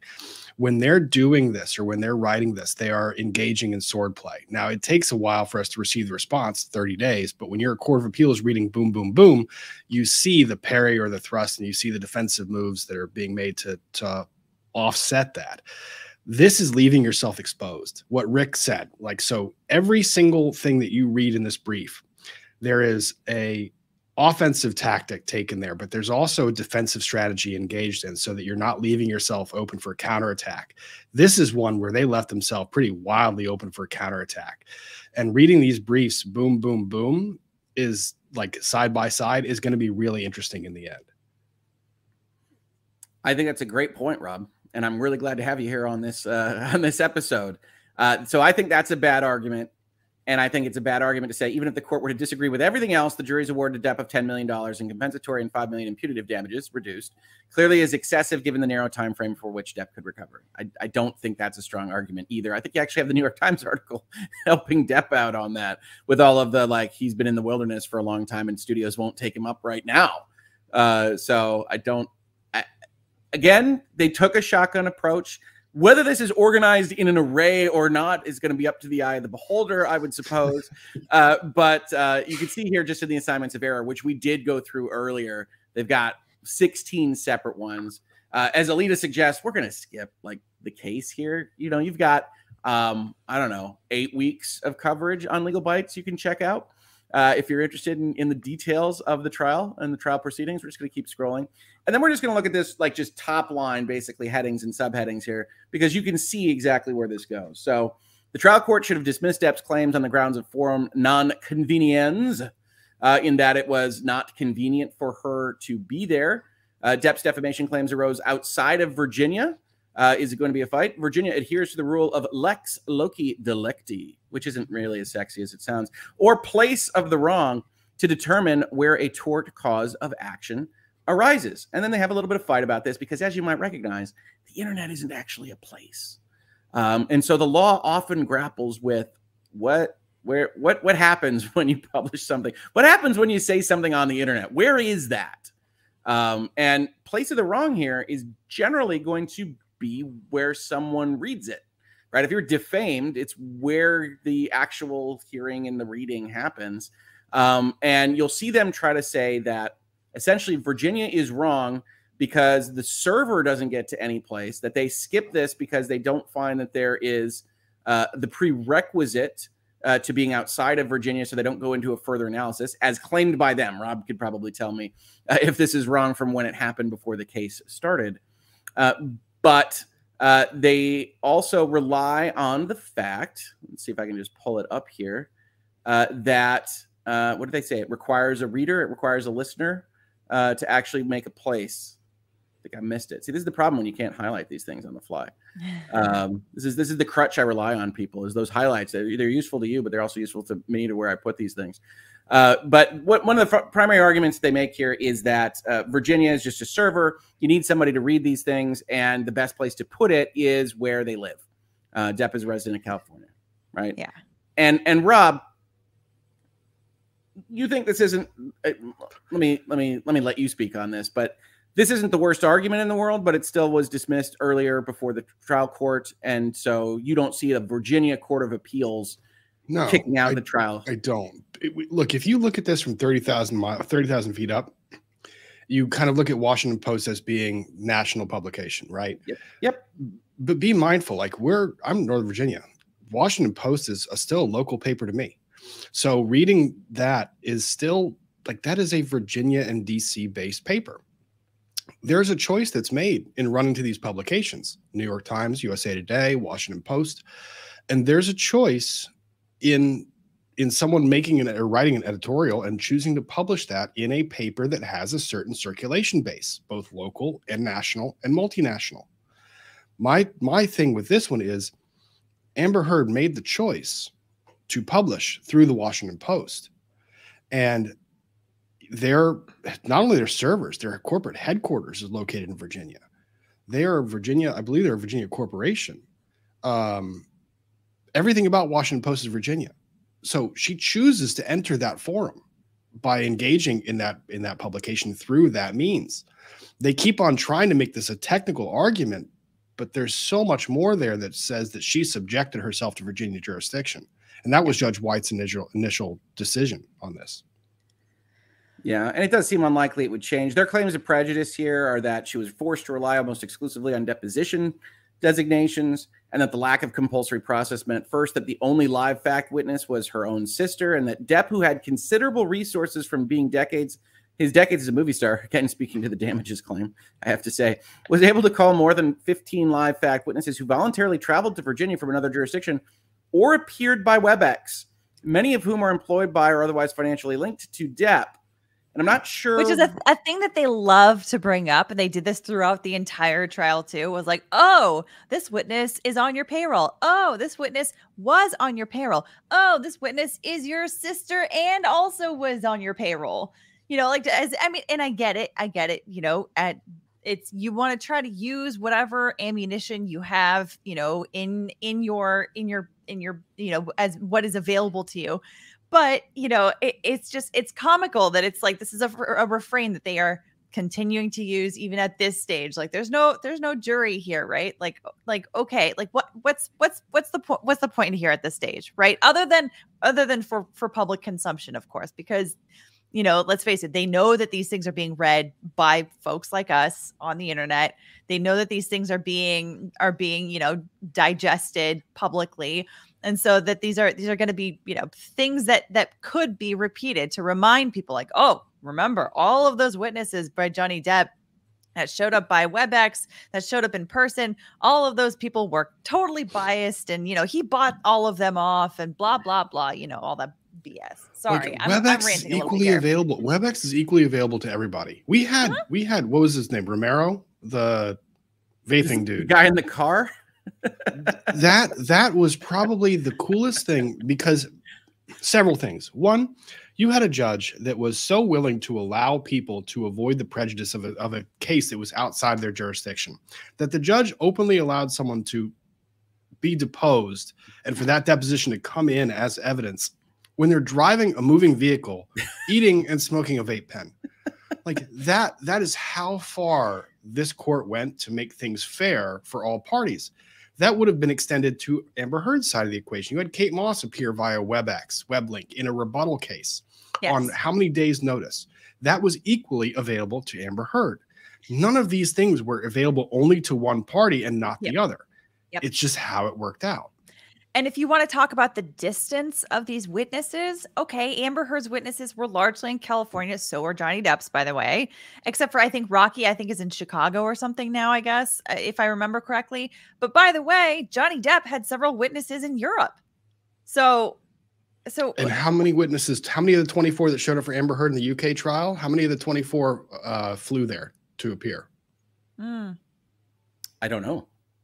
How many? If there was more than one, then she loses this argument. Yeah.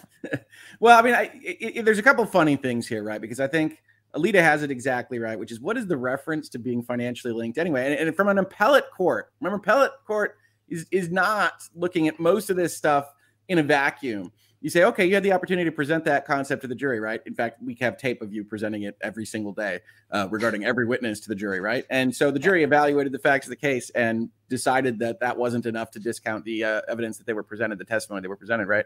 And you say, okay, so not so terribly prejudiced just based on the financial situation. And then absolutely, WebEx, when you have to mention the WebEx, and it's good that you did, right? Don't hide that ball. But when you mention the WebEx, what is preventing anybody from signing up to the WebEx? And I think a motivated appellate jurist would say what Rob said. This is the case where you had a guy vaping and starting to move his car at the end of the deposition, right? That was this case. And so I don't think that works. You do have this interesting little bit. So they try to highlight more prejudice by saying Depp actually uses this. And I don't know when this was, probably the closing arguments. It was in closing. I didn't like when he used it either. I thought it was kind of dirty pool. Like I understood why he did it, but it was a little prejudicial. Yep. Okay. You may have noticed that no one showed up for Mrs. Heard in this courtroom other than her sister, other than a witness who traveled to Virginia for her as a paid expert. This is a woman who burns bridges. Her close friends don't show up for her. So you get that kind of leeway in closing arguments. But I do agree that when you've asked for it to be in Virginia, which might be a completely legitimate forum for legal purposes, but you don't live there and you do have to do some work to either work with other jurisdictions to get people involved. I hear what you're saying, Rob. But But it's also not Johnny Depp's fault that Amber Heard burned all of the bridges with all of her former friends. No, it's not. It's not. And when I say that I thought this is prejudicial, I'm going like, it's not something I would have said because I would have known that this would be picked out and quoted in their brief. Even though what you're saying is completely appropriate, it's a quotable statement. But you're right. Alita, you're right. The next one that they've got should be dismissed because they're expressions of opinion. As we've talked about, defamation basically has to be false. And if it's not falsifiable, if it's just someone's opinion, then you can't bring a winning defamation claim. It's one of the tricks of this particular case that, as you will hear me say, if you go back to the very earliest Legal Bites broadcasts on this, those statements seem true in isolation because they all refer to her state of mind and her opinion, right? And but that's important, though, is when you say it in isolation, because defamation is not supposed to be analyzed in isolation. It's supposed to be analyzed in context. Well, my favorite argument that they make here is that this whole implication thing doesn't quite work for an actual malice and a famous person, which I find really interesting. And it's exactly the kind of thing I would expect an appeals court to find interesting conceptually. Is like, well, should it? And like actually analyze that from a legal basis, right? This is what I think of when I think of appellate's courts is, it's the academics in the law library going, actually, that's I wonder how those should work together. And that's the furthest they get on that. They argue a lot of facts, which I don't think will ever win at this kind of level. But on those kinds of questions, and we'll see them talk about it a little bit, the three challenge statements, with the exception of the portion of the headline stating I spoke up against sexual violence, which is obviously true, are protected opinion. There's no obvious basis for assessing the truth or falsity of whether Heard felt or faced a culture's wrath, whether she is a public figure representing domestic abuse, or whether she saw institutions protect men. And this is basically my analysis before I watched the case, which is like, I'm literally sitting there going, well, they're all, she does represent domestic abuse. You don't actually need the abuse to exist for her to represent it. And then depending on your interpretation of representing. Well, I think she represents domestic abuse even now. It's one of those things she where represented. You mean as an abuser? I would agree. Of it. She certainly represents the other side of it right now. Oh my! I would say that a lot of that wouldn't have come to light. So no, and I'm with you. I think the verdict was handled appropriately by the time I got to hear the whole case. But I will tell you that the pre-show was me looking at this going like, well, that's not the silver bullet that you're looking for, generally speaking. Yeah. When a defamation claim, the trial court should have dismissed. If I can point out one more thing on that last paragraph, though, it's important to note that they take these statements and they slice them up into segments, and they also leave out a very important piece of it, which is the reference to 2 years before, 2 years ago, which is so crucial to understand the significance of those statements. Because obviously, what happened 2 years before? 2016, the divorce, the massive publicity campaign of her showing up to a TRO hearing at the courthouse when it's not necessary, and she's sitting there, acting in the, in photos and whatnot, like looking all like meek and so sad, and calling in her appearances, yes. Yeah, of course, and of course that's why we heard from TMZ guy, is because of the fact that there were suddenly paparazzi at Stanley Mosk Courthouse.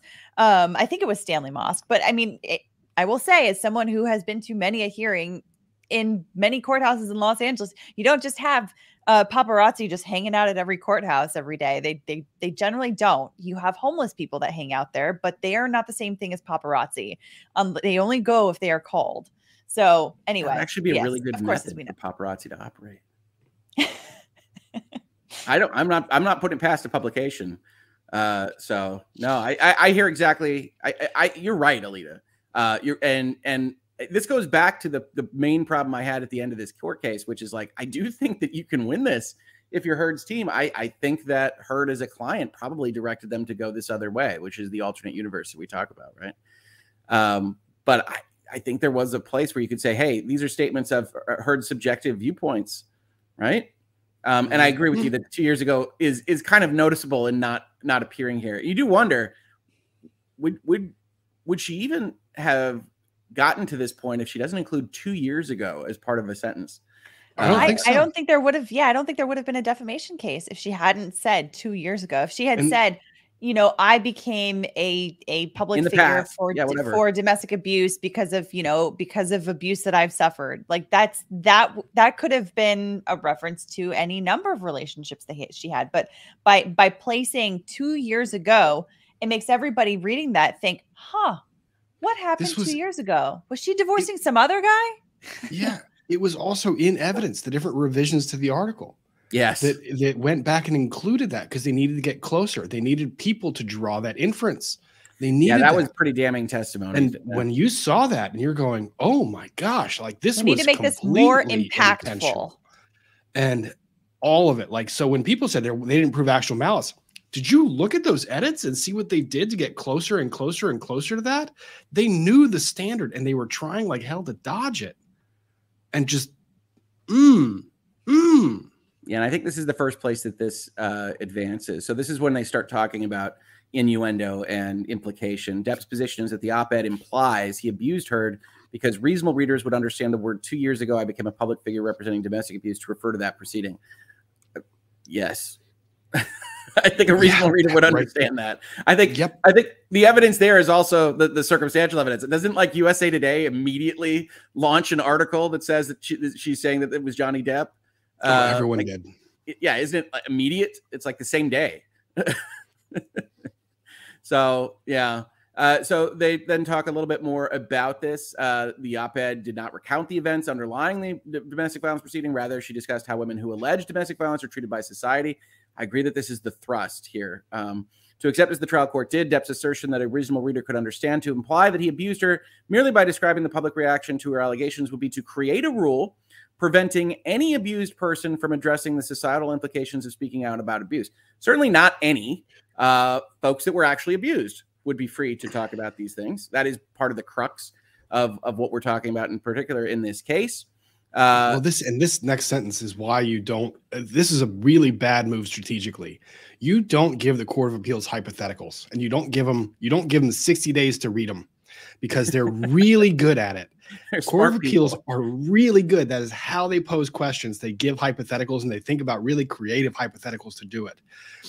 You don't give them one, especially one that is so flawed as this. You don't give them this hypothetical to play with. Then it would be actionable in defamation to say 4 years ago, Christine Blasey Ford became a public figure representing sexual assault. That plainly is not the law. Let me change this for you. 4 years ago, Christine Blasey Ford, became a figure representing sexual assault. That then becomes actionable because Christine Blasey Ford, am the one who's making the statement. The way this is written, and I would know what I have gone through. Yeah. I mean, I suspect that you could probably find a tweet that actually like says this. So yeah, again, they're doing their best with this stuff. I agree with you, Rob, by the way. You don't preload the gun on this stuff. The trial court's ruling also contravenes the doctrine of judicial privilege. The statements Heard made in the course of obtaining the restraining order were absolutely privileged. We're not talking about the statements made in the restraining order, huh? Permitting a claim for defamation by implication premised on a person's published statement about her experiences in the aftermath of a judicial proceeding would substantially undercut the public policy served by the judicial privilege. Nope, this isn't a winner. I appreciate it, young associate. Basically, what they're saying is because she initially made these statements going to court for the TRO hearing, therefore, anytime she repeats it afterwards, she's still privileged forever until the end of time. That is not the law. Wouldn't it?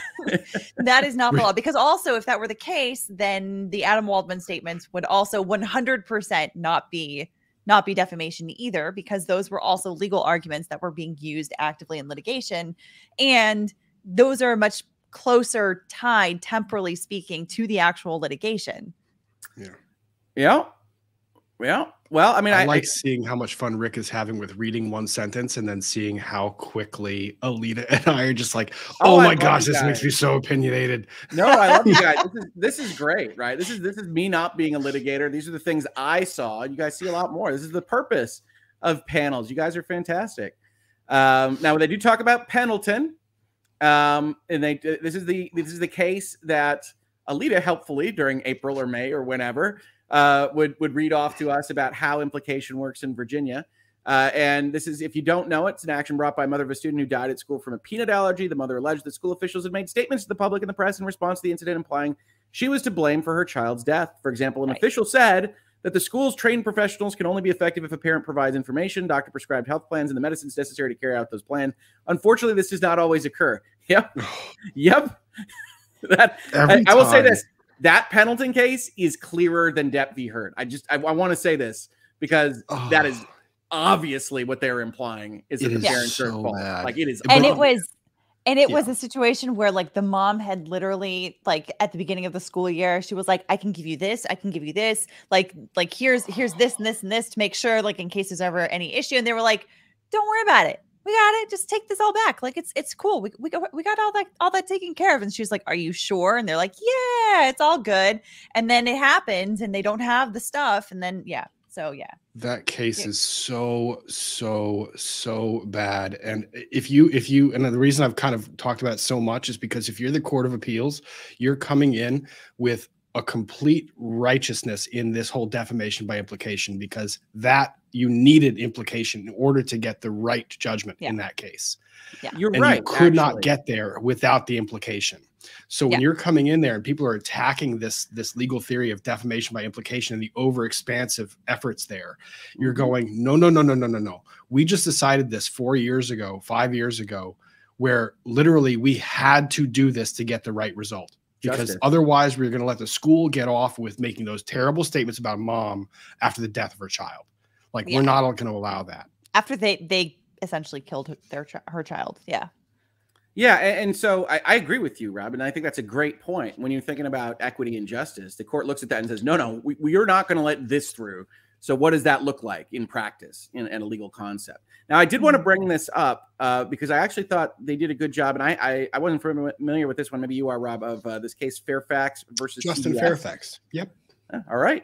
And they describe it as follows. They say there the court considered whether the hosts of a television news program defamed former Lieutenant Governor Justin Fairfax. Oh, it's literally a Fairfax. It's not the city. No, Justin Fairfax. While interviewing, does that help you get elected if your name is Fairfax in Virginia? He was politically connected for a while. Okay.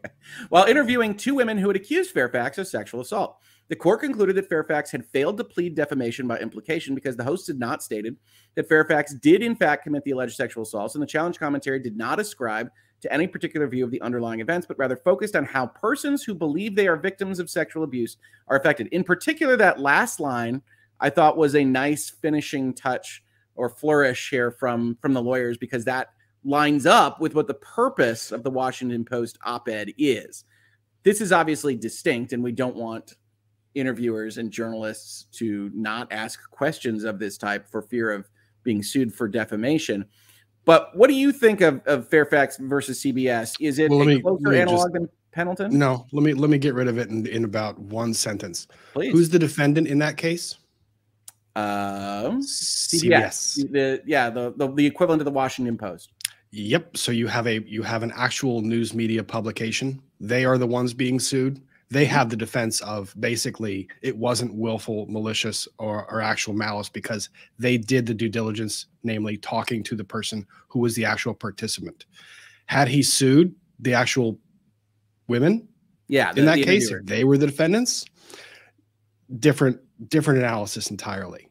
Okay, so and then that entire case gets Amber Heard. Yeah, just toss it out of the analysis because you've got CBS as the defense.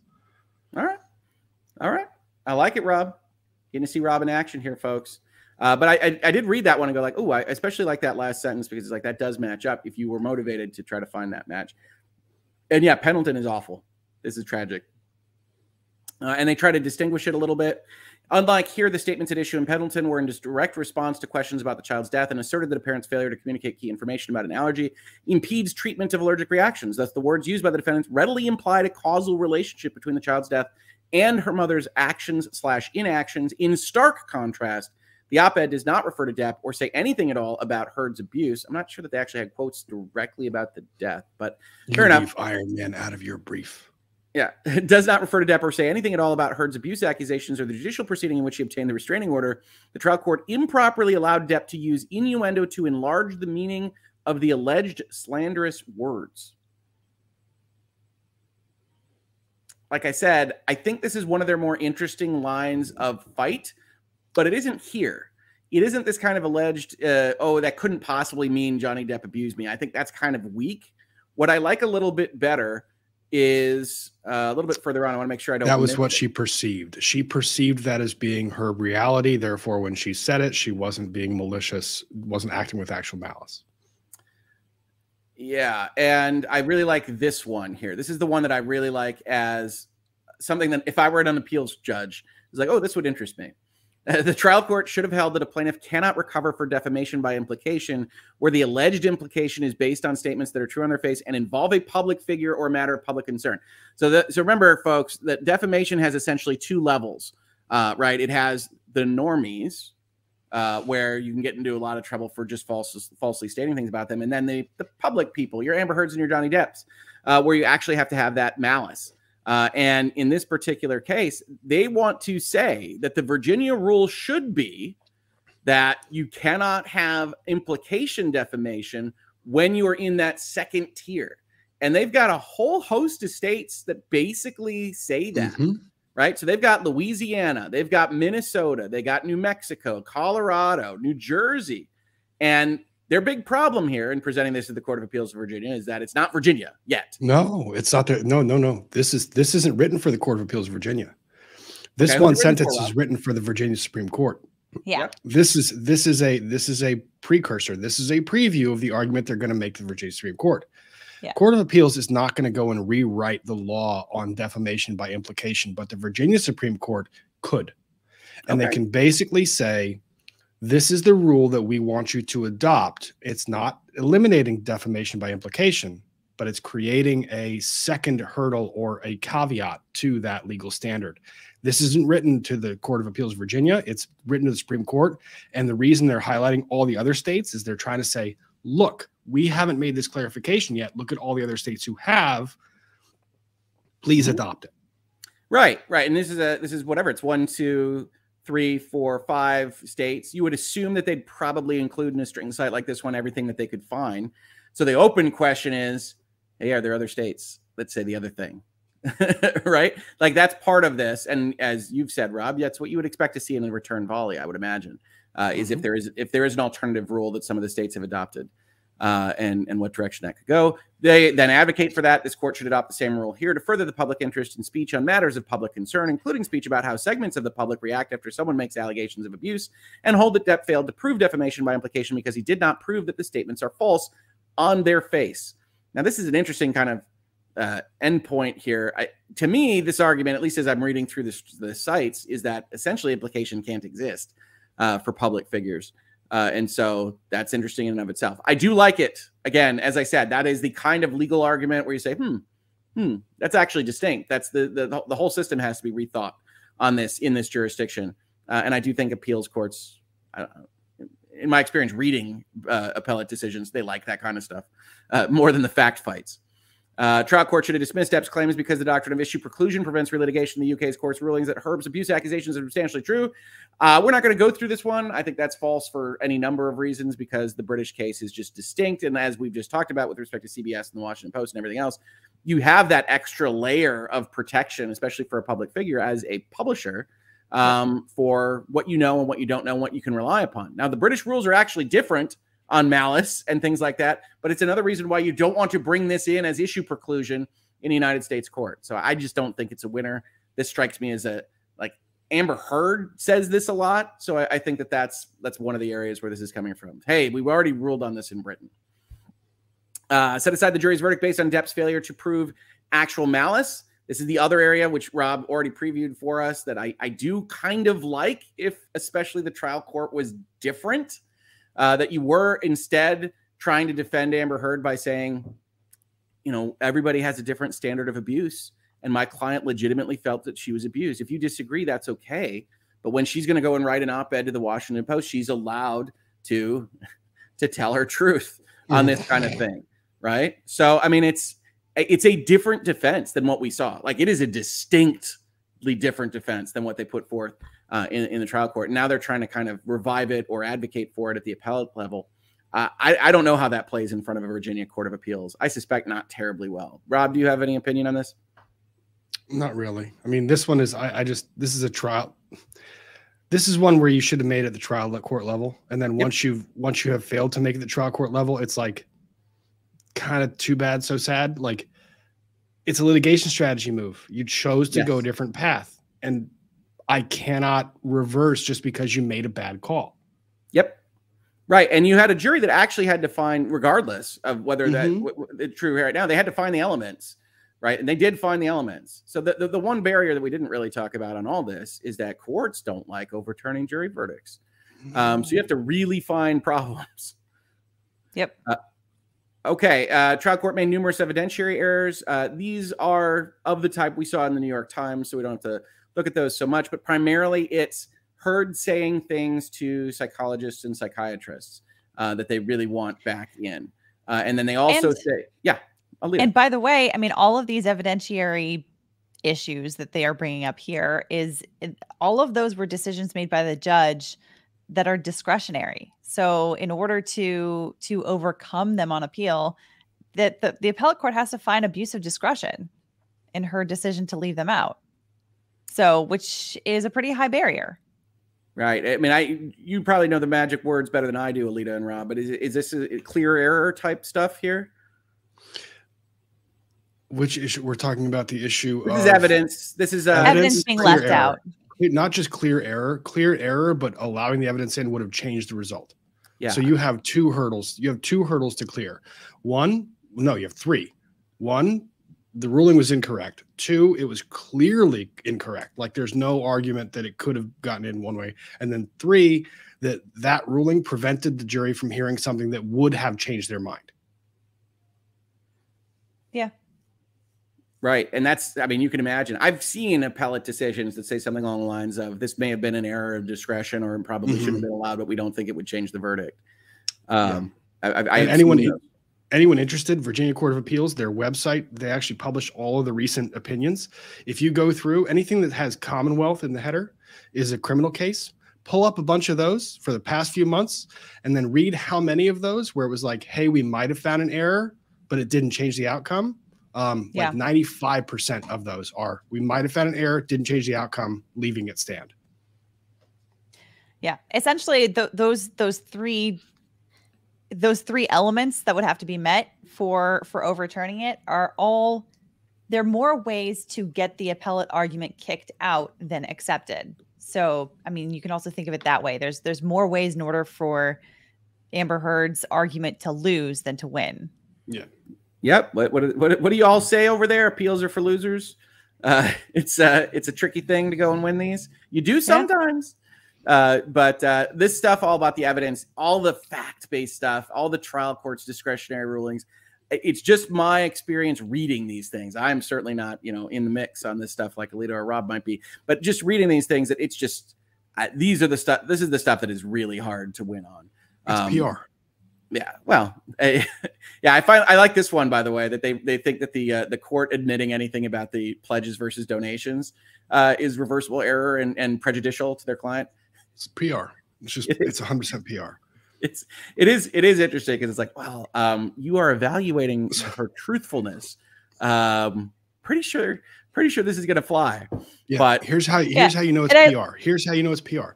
Yeah. So you scroll through, look at how many citations are included in these sections versus how many legal sites are included in the upper sections. These are all like one or two cases, and they're citing to Virginia Supreme Court rules. Every other case is like body of case law. Yeah. Yeah. I love that the pledge versus donation section, now they're like, Johnny Depp was just trying to attack her credibility. It's what's supposed to happen. It is. That is the job. Like, what else is the jury's? I mean, the jury is supposed to look at a lot of things, but like, that is one of the core things that the jury's supposed to be looking at is evidence of her credibility. And his credibility and the credibility of literally every witness that testifies. So it's funny. Yep. And you got one that we definitely expected, which is that she didn't publish the headline to the Washington Post that they argue. Now, I recommend not saying that I published this in your tweet. If you're gonna retweet those things, but they do yeoman's work here trying to get around that the client actually had an "I did this" statement in their tweet. So they're trying again. How much of this would have not occurred had she just not tweeted that out? I think it's a lot harder to say that she takes ownership of various aspects of it. And I do think the headline is actually the one where, when we're talking about it as the jury deliberates, I'm like, the headline is the silver bullet. Like that one is the one where you actually talk about sexual violence, where it's like, I don't think that case was made at all. The other stuff you get into state of mind. Oh, I am a representative. Does the abuse actually have to happen? All the things that I talked about before. The headline is where it's like, well, if that is allowed, and she republished it, and I think that tweet is very strong evidence that she did. That's a hard one to give if I'm on the jury. It's a hard one to give. Trial court improperly instructed the jury on actual malice.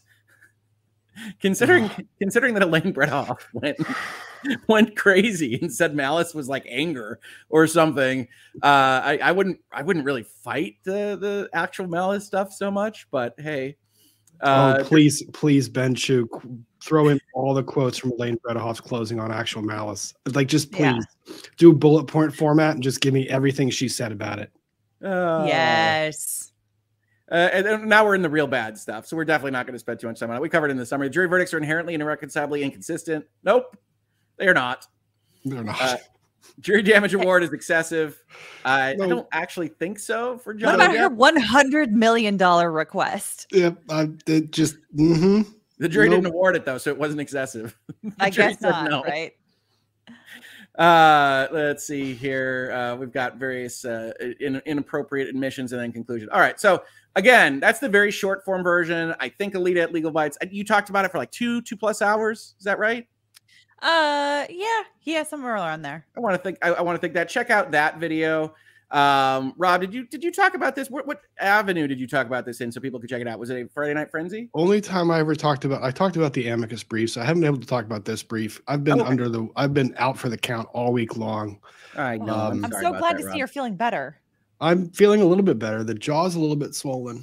Feeling able to sit up and talk is a good. I can sit up and talk, and I've got the root canal scheduled in 2 hours, so that'll be fun. Been there, buddy. You will be in my thoughts. Yeah. So yeah, Rob, even on a terrible dental day, is here with us, talking briefs, talking Amber Heard, talking Johnny Depp. And yeah, here's what I would say on this. There are a couple of places that a motivated jurist could say, maybe, on the Amber Heard stuff. So if you think that it's all a slam dunk throughout the document, I would argue that you're wrong. But I do think, as Alita properly pointed out, the assumption here should be status quo, right? Even Johnny Depp's argument, which I think is a good one. The working assumption, the default should be everything stays the same. Yeah. And then we'll see what happens. I see that one. I actually see that one getting more legs. Like I honestly do. I think there are more legs. That's a pure legal principle. I think there are more legs there, Rob, but I'm trying to set the expectation. I know. Yeah. I will say, reading through Depp's appeal brief, it just felt, there's something about keeping your argument concise to the point, limiting your points that you want to go after. Whereas this one, as we said, is a charcuterie board of arguments. I'm gonna roll with it. Get ready for the Legal Bites official. I want the merch. I need the T-shirt that has the charcuterie board on the back. That labels the arguments. Honest to God, charcuterie board.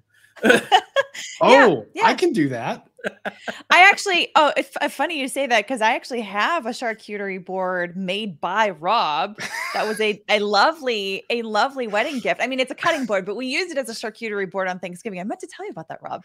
I actually meant to take a picture too, but I completely forgot. But anyway, So anyway, but the like I was saying, the charcuterie board of arguments, it's you're more likely to get distracted. You're more likely to be like, okay, how do these arguments really fit in together? With the Depp one, it is much simpler, much more streamlined, and you're able to kind of look at all of the different arguments that they make and say, you know what, this actually kind of makes a lot of sense. And the way that they argued it was very organized, streamlined, and I thought it was pretty persuasive. But, at the same time, I also don't want to I always want to try to keep myself in check because I very much agree with the verdict. So with Depp's verdict. So, I don't want to, sorry, I just saw that my name flashed on there. I didn't see the chat. Anyway, sure. Whatever. Charcuterie board is on brand for you, Alita. I agree. I guess. Yeah. Okay. Yeah. I guess so. My soul is in fact made of cheese. So I guess that's correct. And then also the chinchilla of evidence. That was we love the chinchilla of evidence. The chinchilla of evidence, the charcuterie board. I mean, yeah. Don't get stuck in an array. Get stuck in Alita of Legal Bites' charcuterie board of legal arguments. Available for now for only 3 payments of $59.99. We can finance, but it's only with FTX. Oh, no. It's even better. You have to finance through Alameda, but your debit will be posted on FTX. That is true. Actually, when we get your money, we'll send the charcuterie board to Alameda. Hey, it's just the way we do business here. Oh man. Sorry, I don't have one of Rob's. But anyway, spots, so I had to. The other is in his teeth.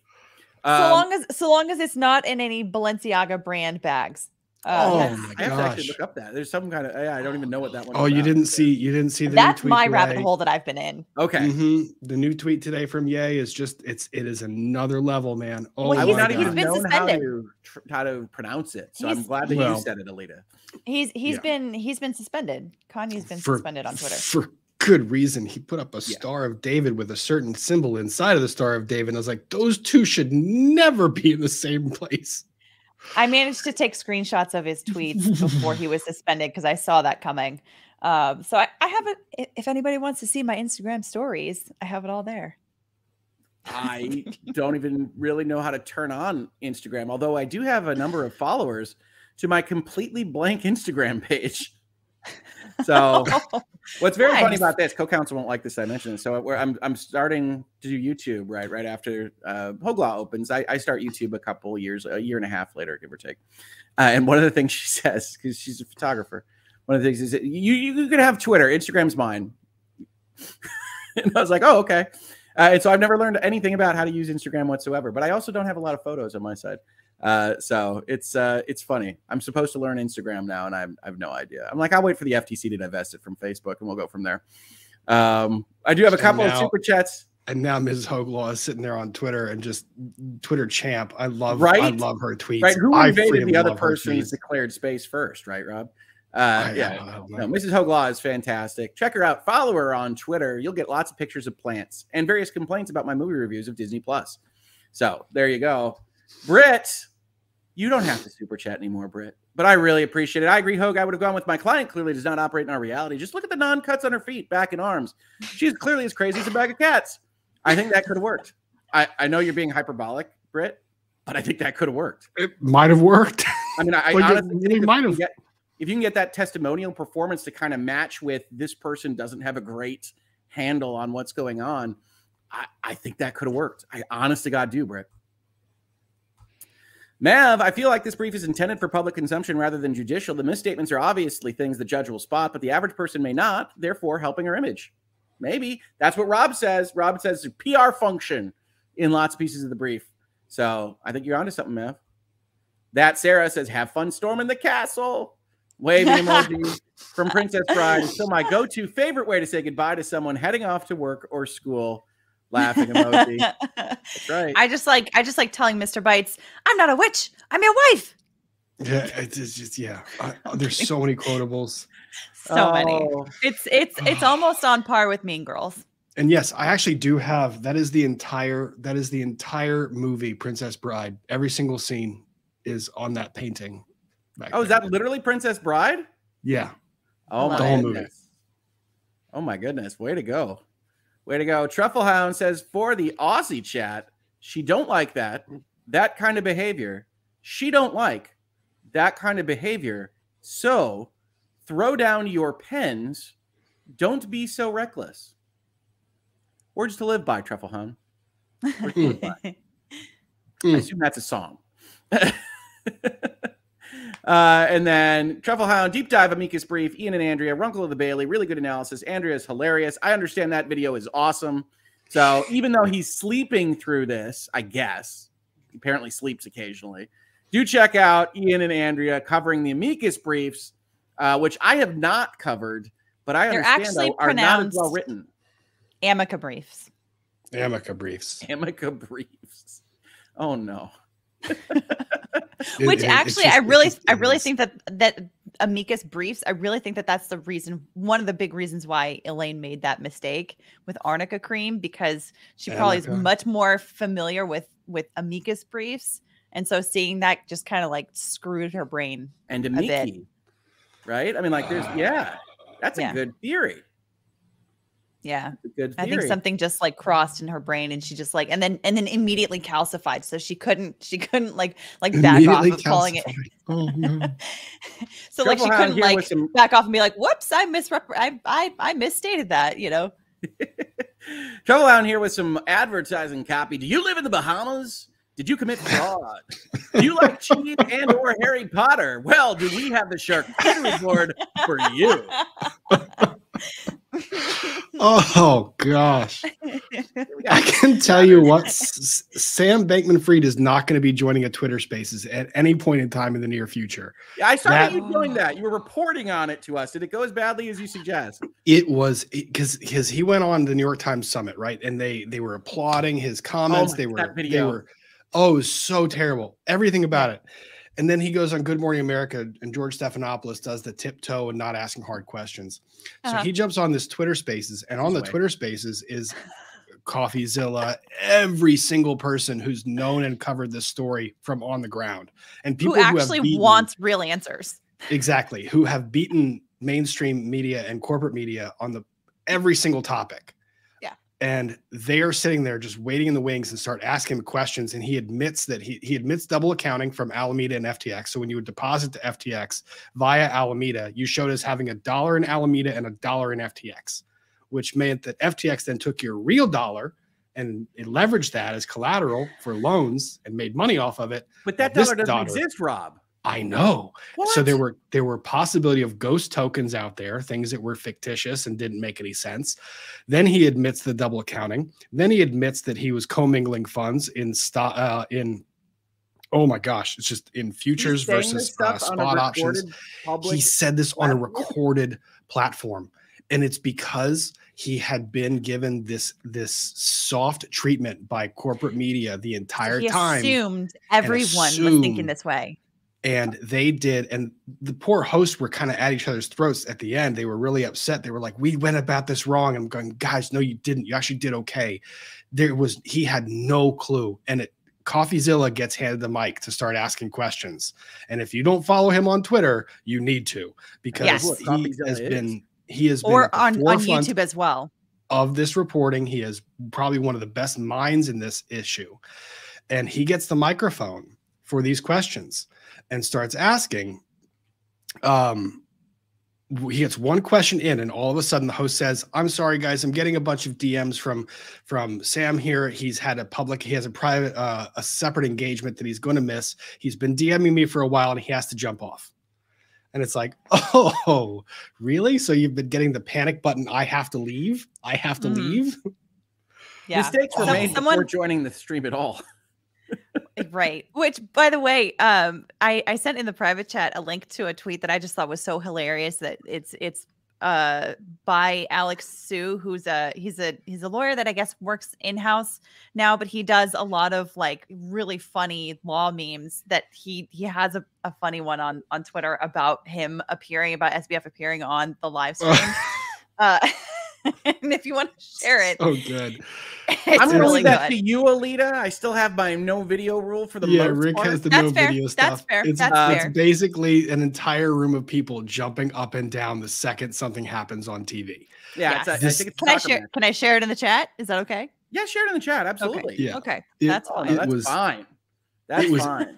It was epic. If I'm and I tuned into the Twitter Spaces because I had seen someone announce it. And I'm going, there's no way. There's no way. There's no way.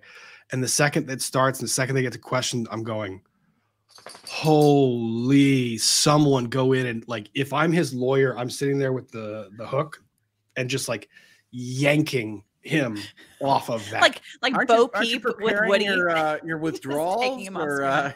hey, it's been fun, Sam. We're out. Deuces. Have a good time. That's great. I appreciate you saying so often that you were going against the advice of lawyers, because that makes it easier. So no, it's absolutely Rob, go follow Rob if you don't already on Twitter, because part of my favorite pieces of the day right now are Rob losing his mind about Sam or FTX, because it just happens every day. Like something happens every day. And you might get Rob tweeting after Twilight or Anesthesia this afternoon. So who knows what he might tweet about Sam. So follow him on Twitter, folks. I recommend. I love it. Thank you for the updates. Necrotic says, group question, what percentage of the brief is real argument versus publicity in your estimation? I think there's like 4 maybe solid-ish arguments out of 16. That's basically where I am. But as far as the page use, I would say maybe 60%. Like they take 60% of the pages for those 4. Yep. And then the remaining 14 that are kind of junk, or the remaining 12 that are junk, they use the remaining 40% of the pages. Shorter stuff. Yeah. All right.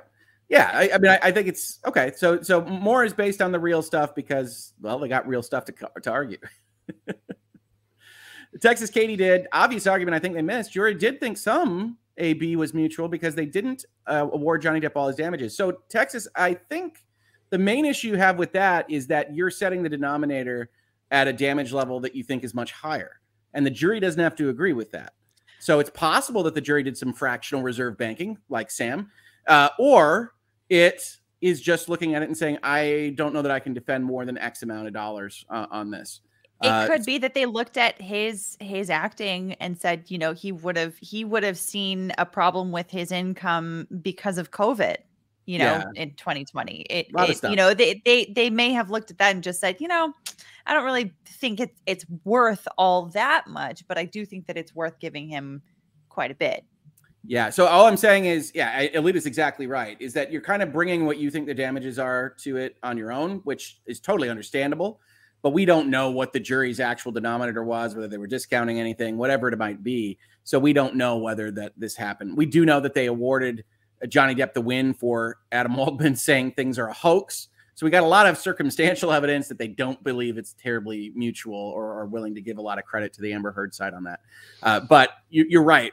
Damages, when a number just pops out of the jury, there's 6,000 ways they could have got there. So what you want is, can that be defended on the Johnny Depp side? I think it's clear that it can. That's why I called it a loser argument from them. It's like, it's all these other various things. But we don't know how they calculated it. Juries. Yep.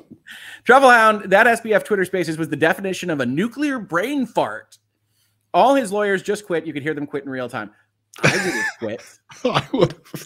I would have quit. I will tell you this. There are times in my life where I've had to say, client, if you're not going to listen to me, that's totally okay. You need to get representation that works for you. Yep. And in the back of my head going, oh God, this is I'm going to get dragged into a lawsuit of some kind. There's going to be some kind of weird ass malpractice complaint. You know what? You go about your business, sir. I wish you luck. But it's all in a very carefully crafted email where you go paragraph by paragraph saying, this is what we talked about. This is what I said. This is what you said, what I said, what you said. And, and then at the very end being like, okay, if anything, if my characterization of these facts above or something, if like anything in the facts above is not according to your understanding, please tell me immediately in writing in response to this email, and then there's no response to the email. And then you're like, okay, good. Right. Let's just walk away. Goodbye.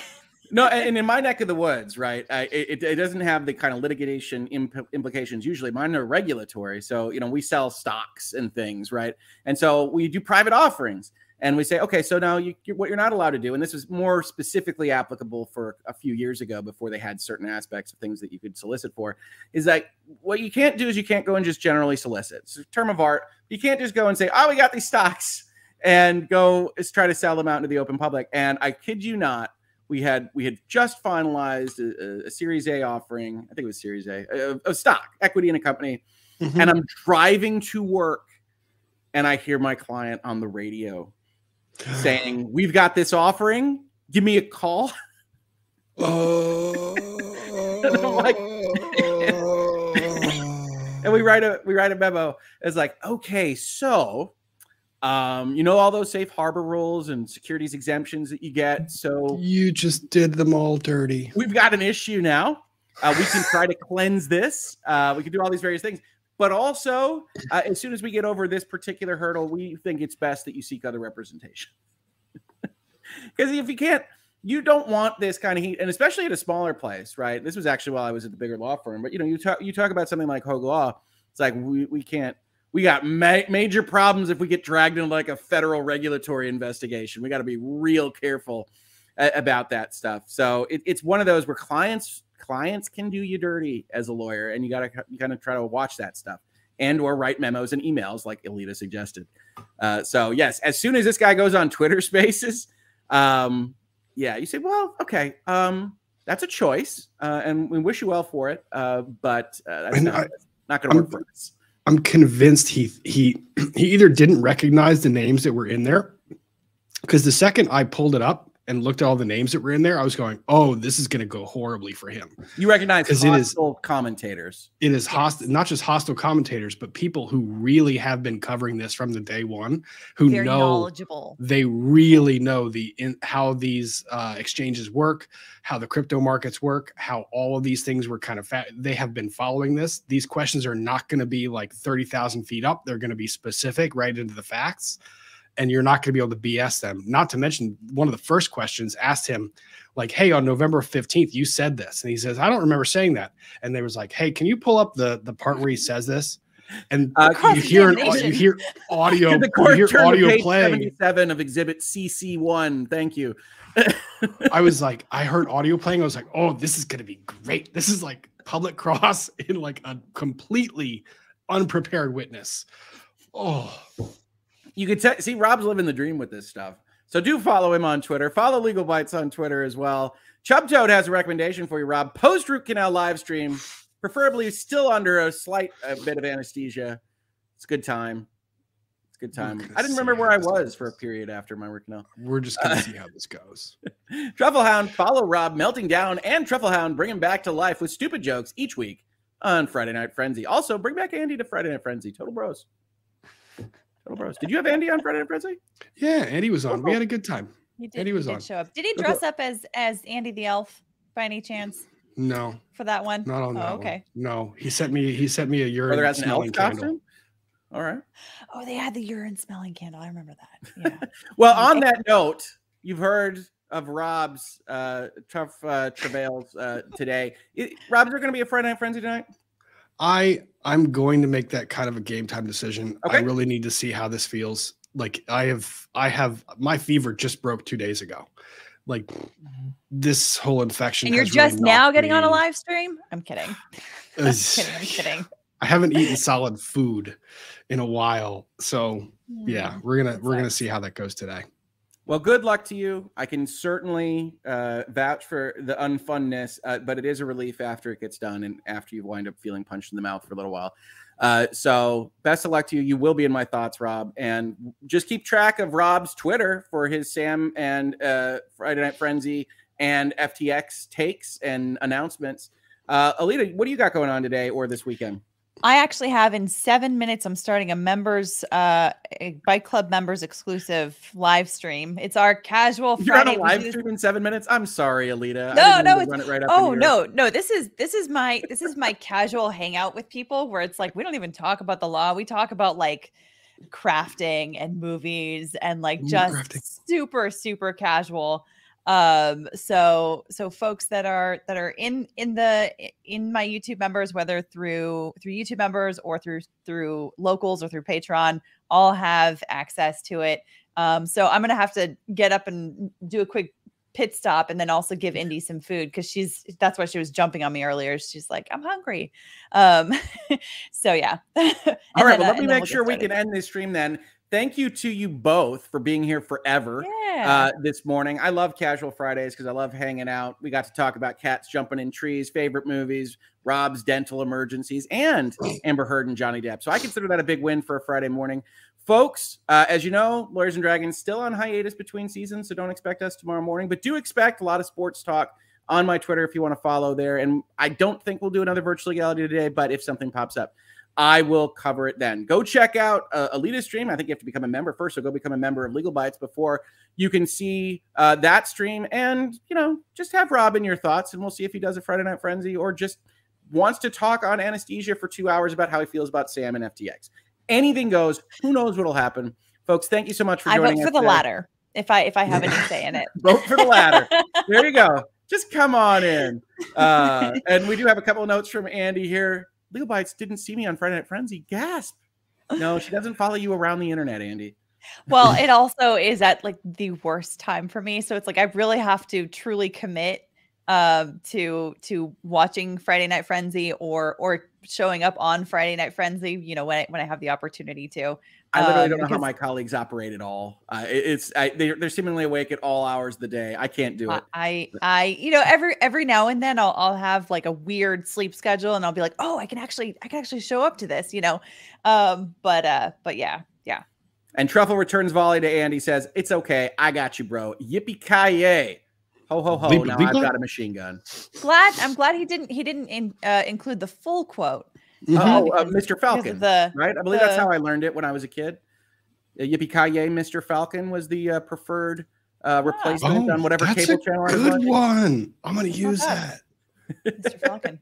All right, everybody. I got to go. We got to get these people where they need to be. Thank you so much for joining us, and I'll see you on the next episode of the Hogue Law YouTube channel. Have a great one.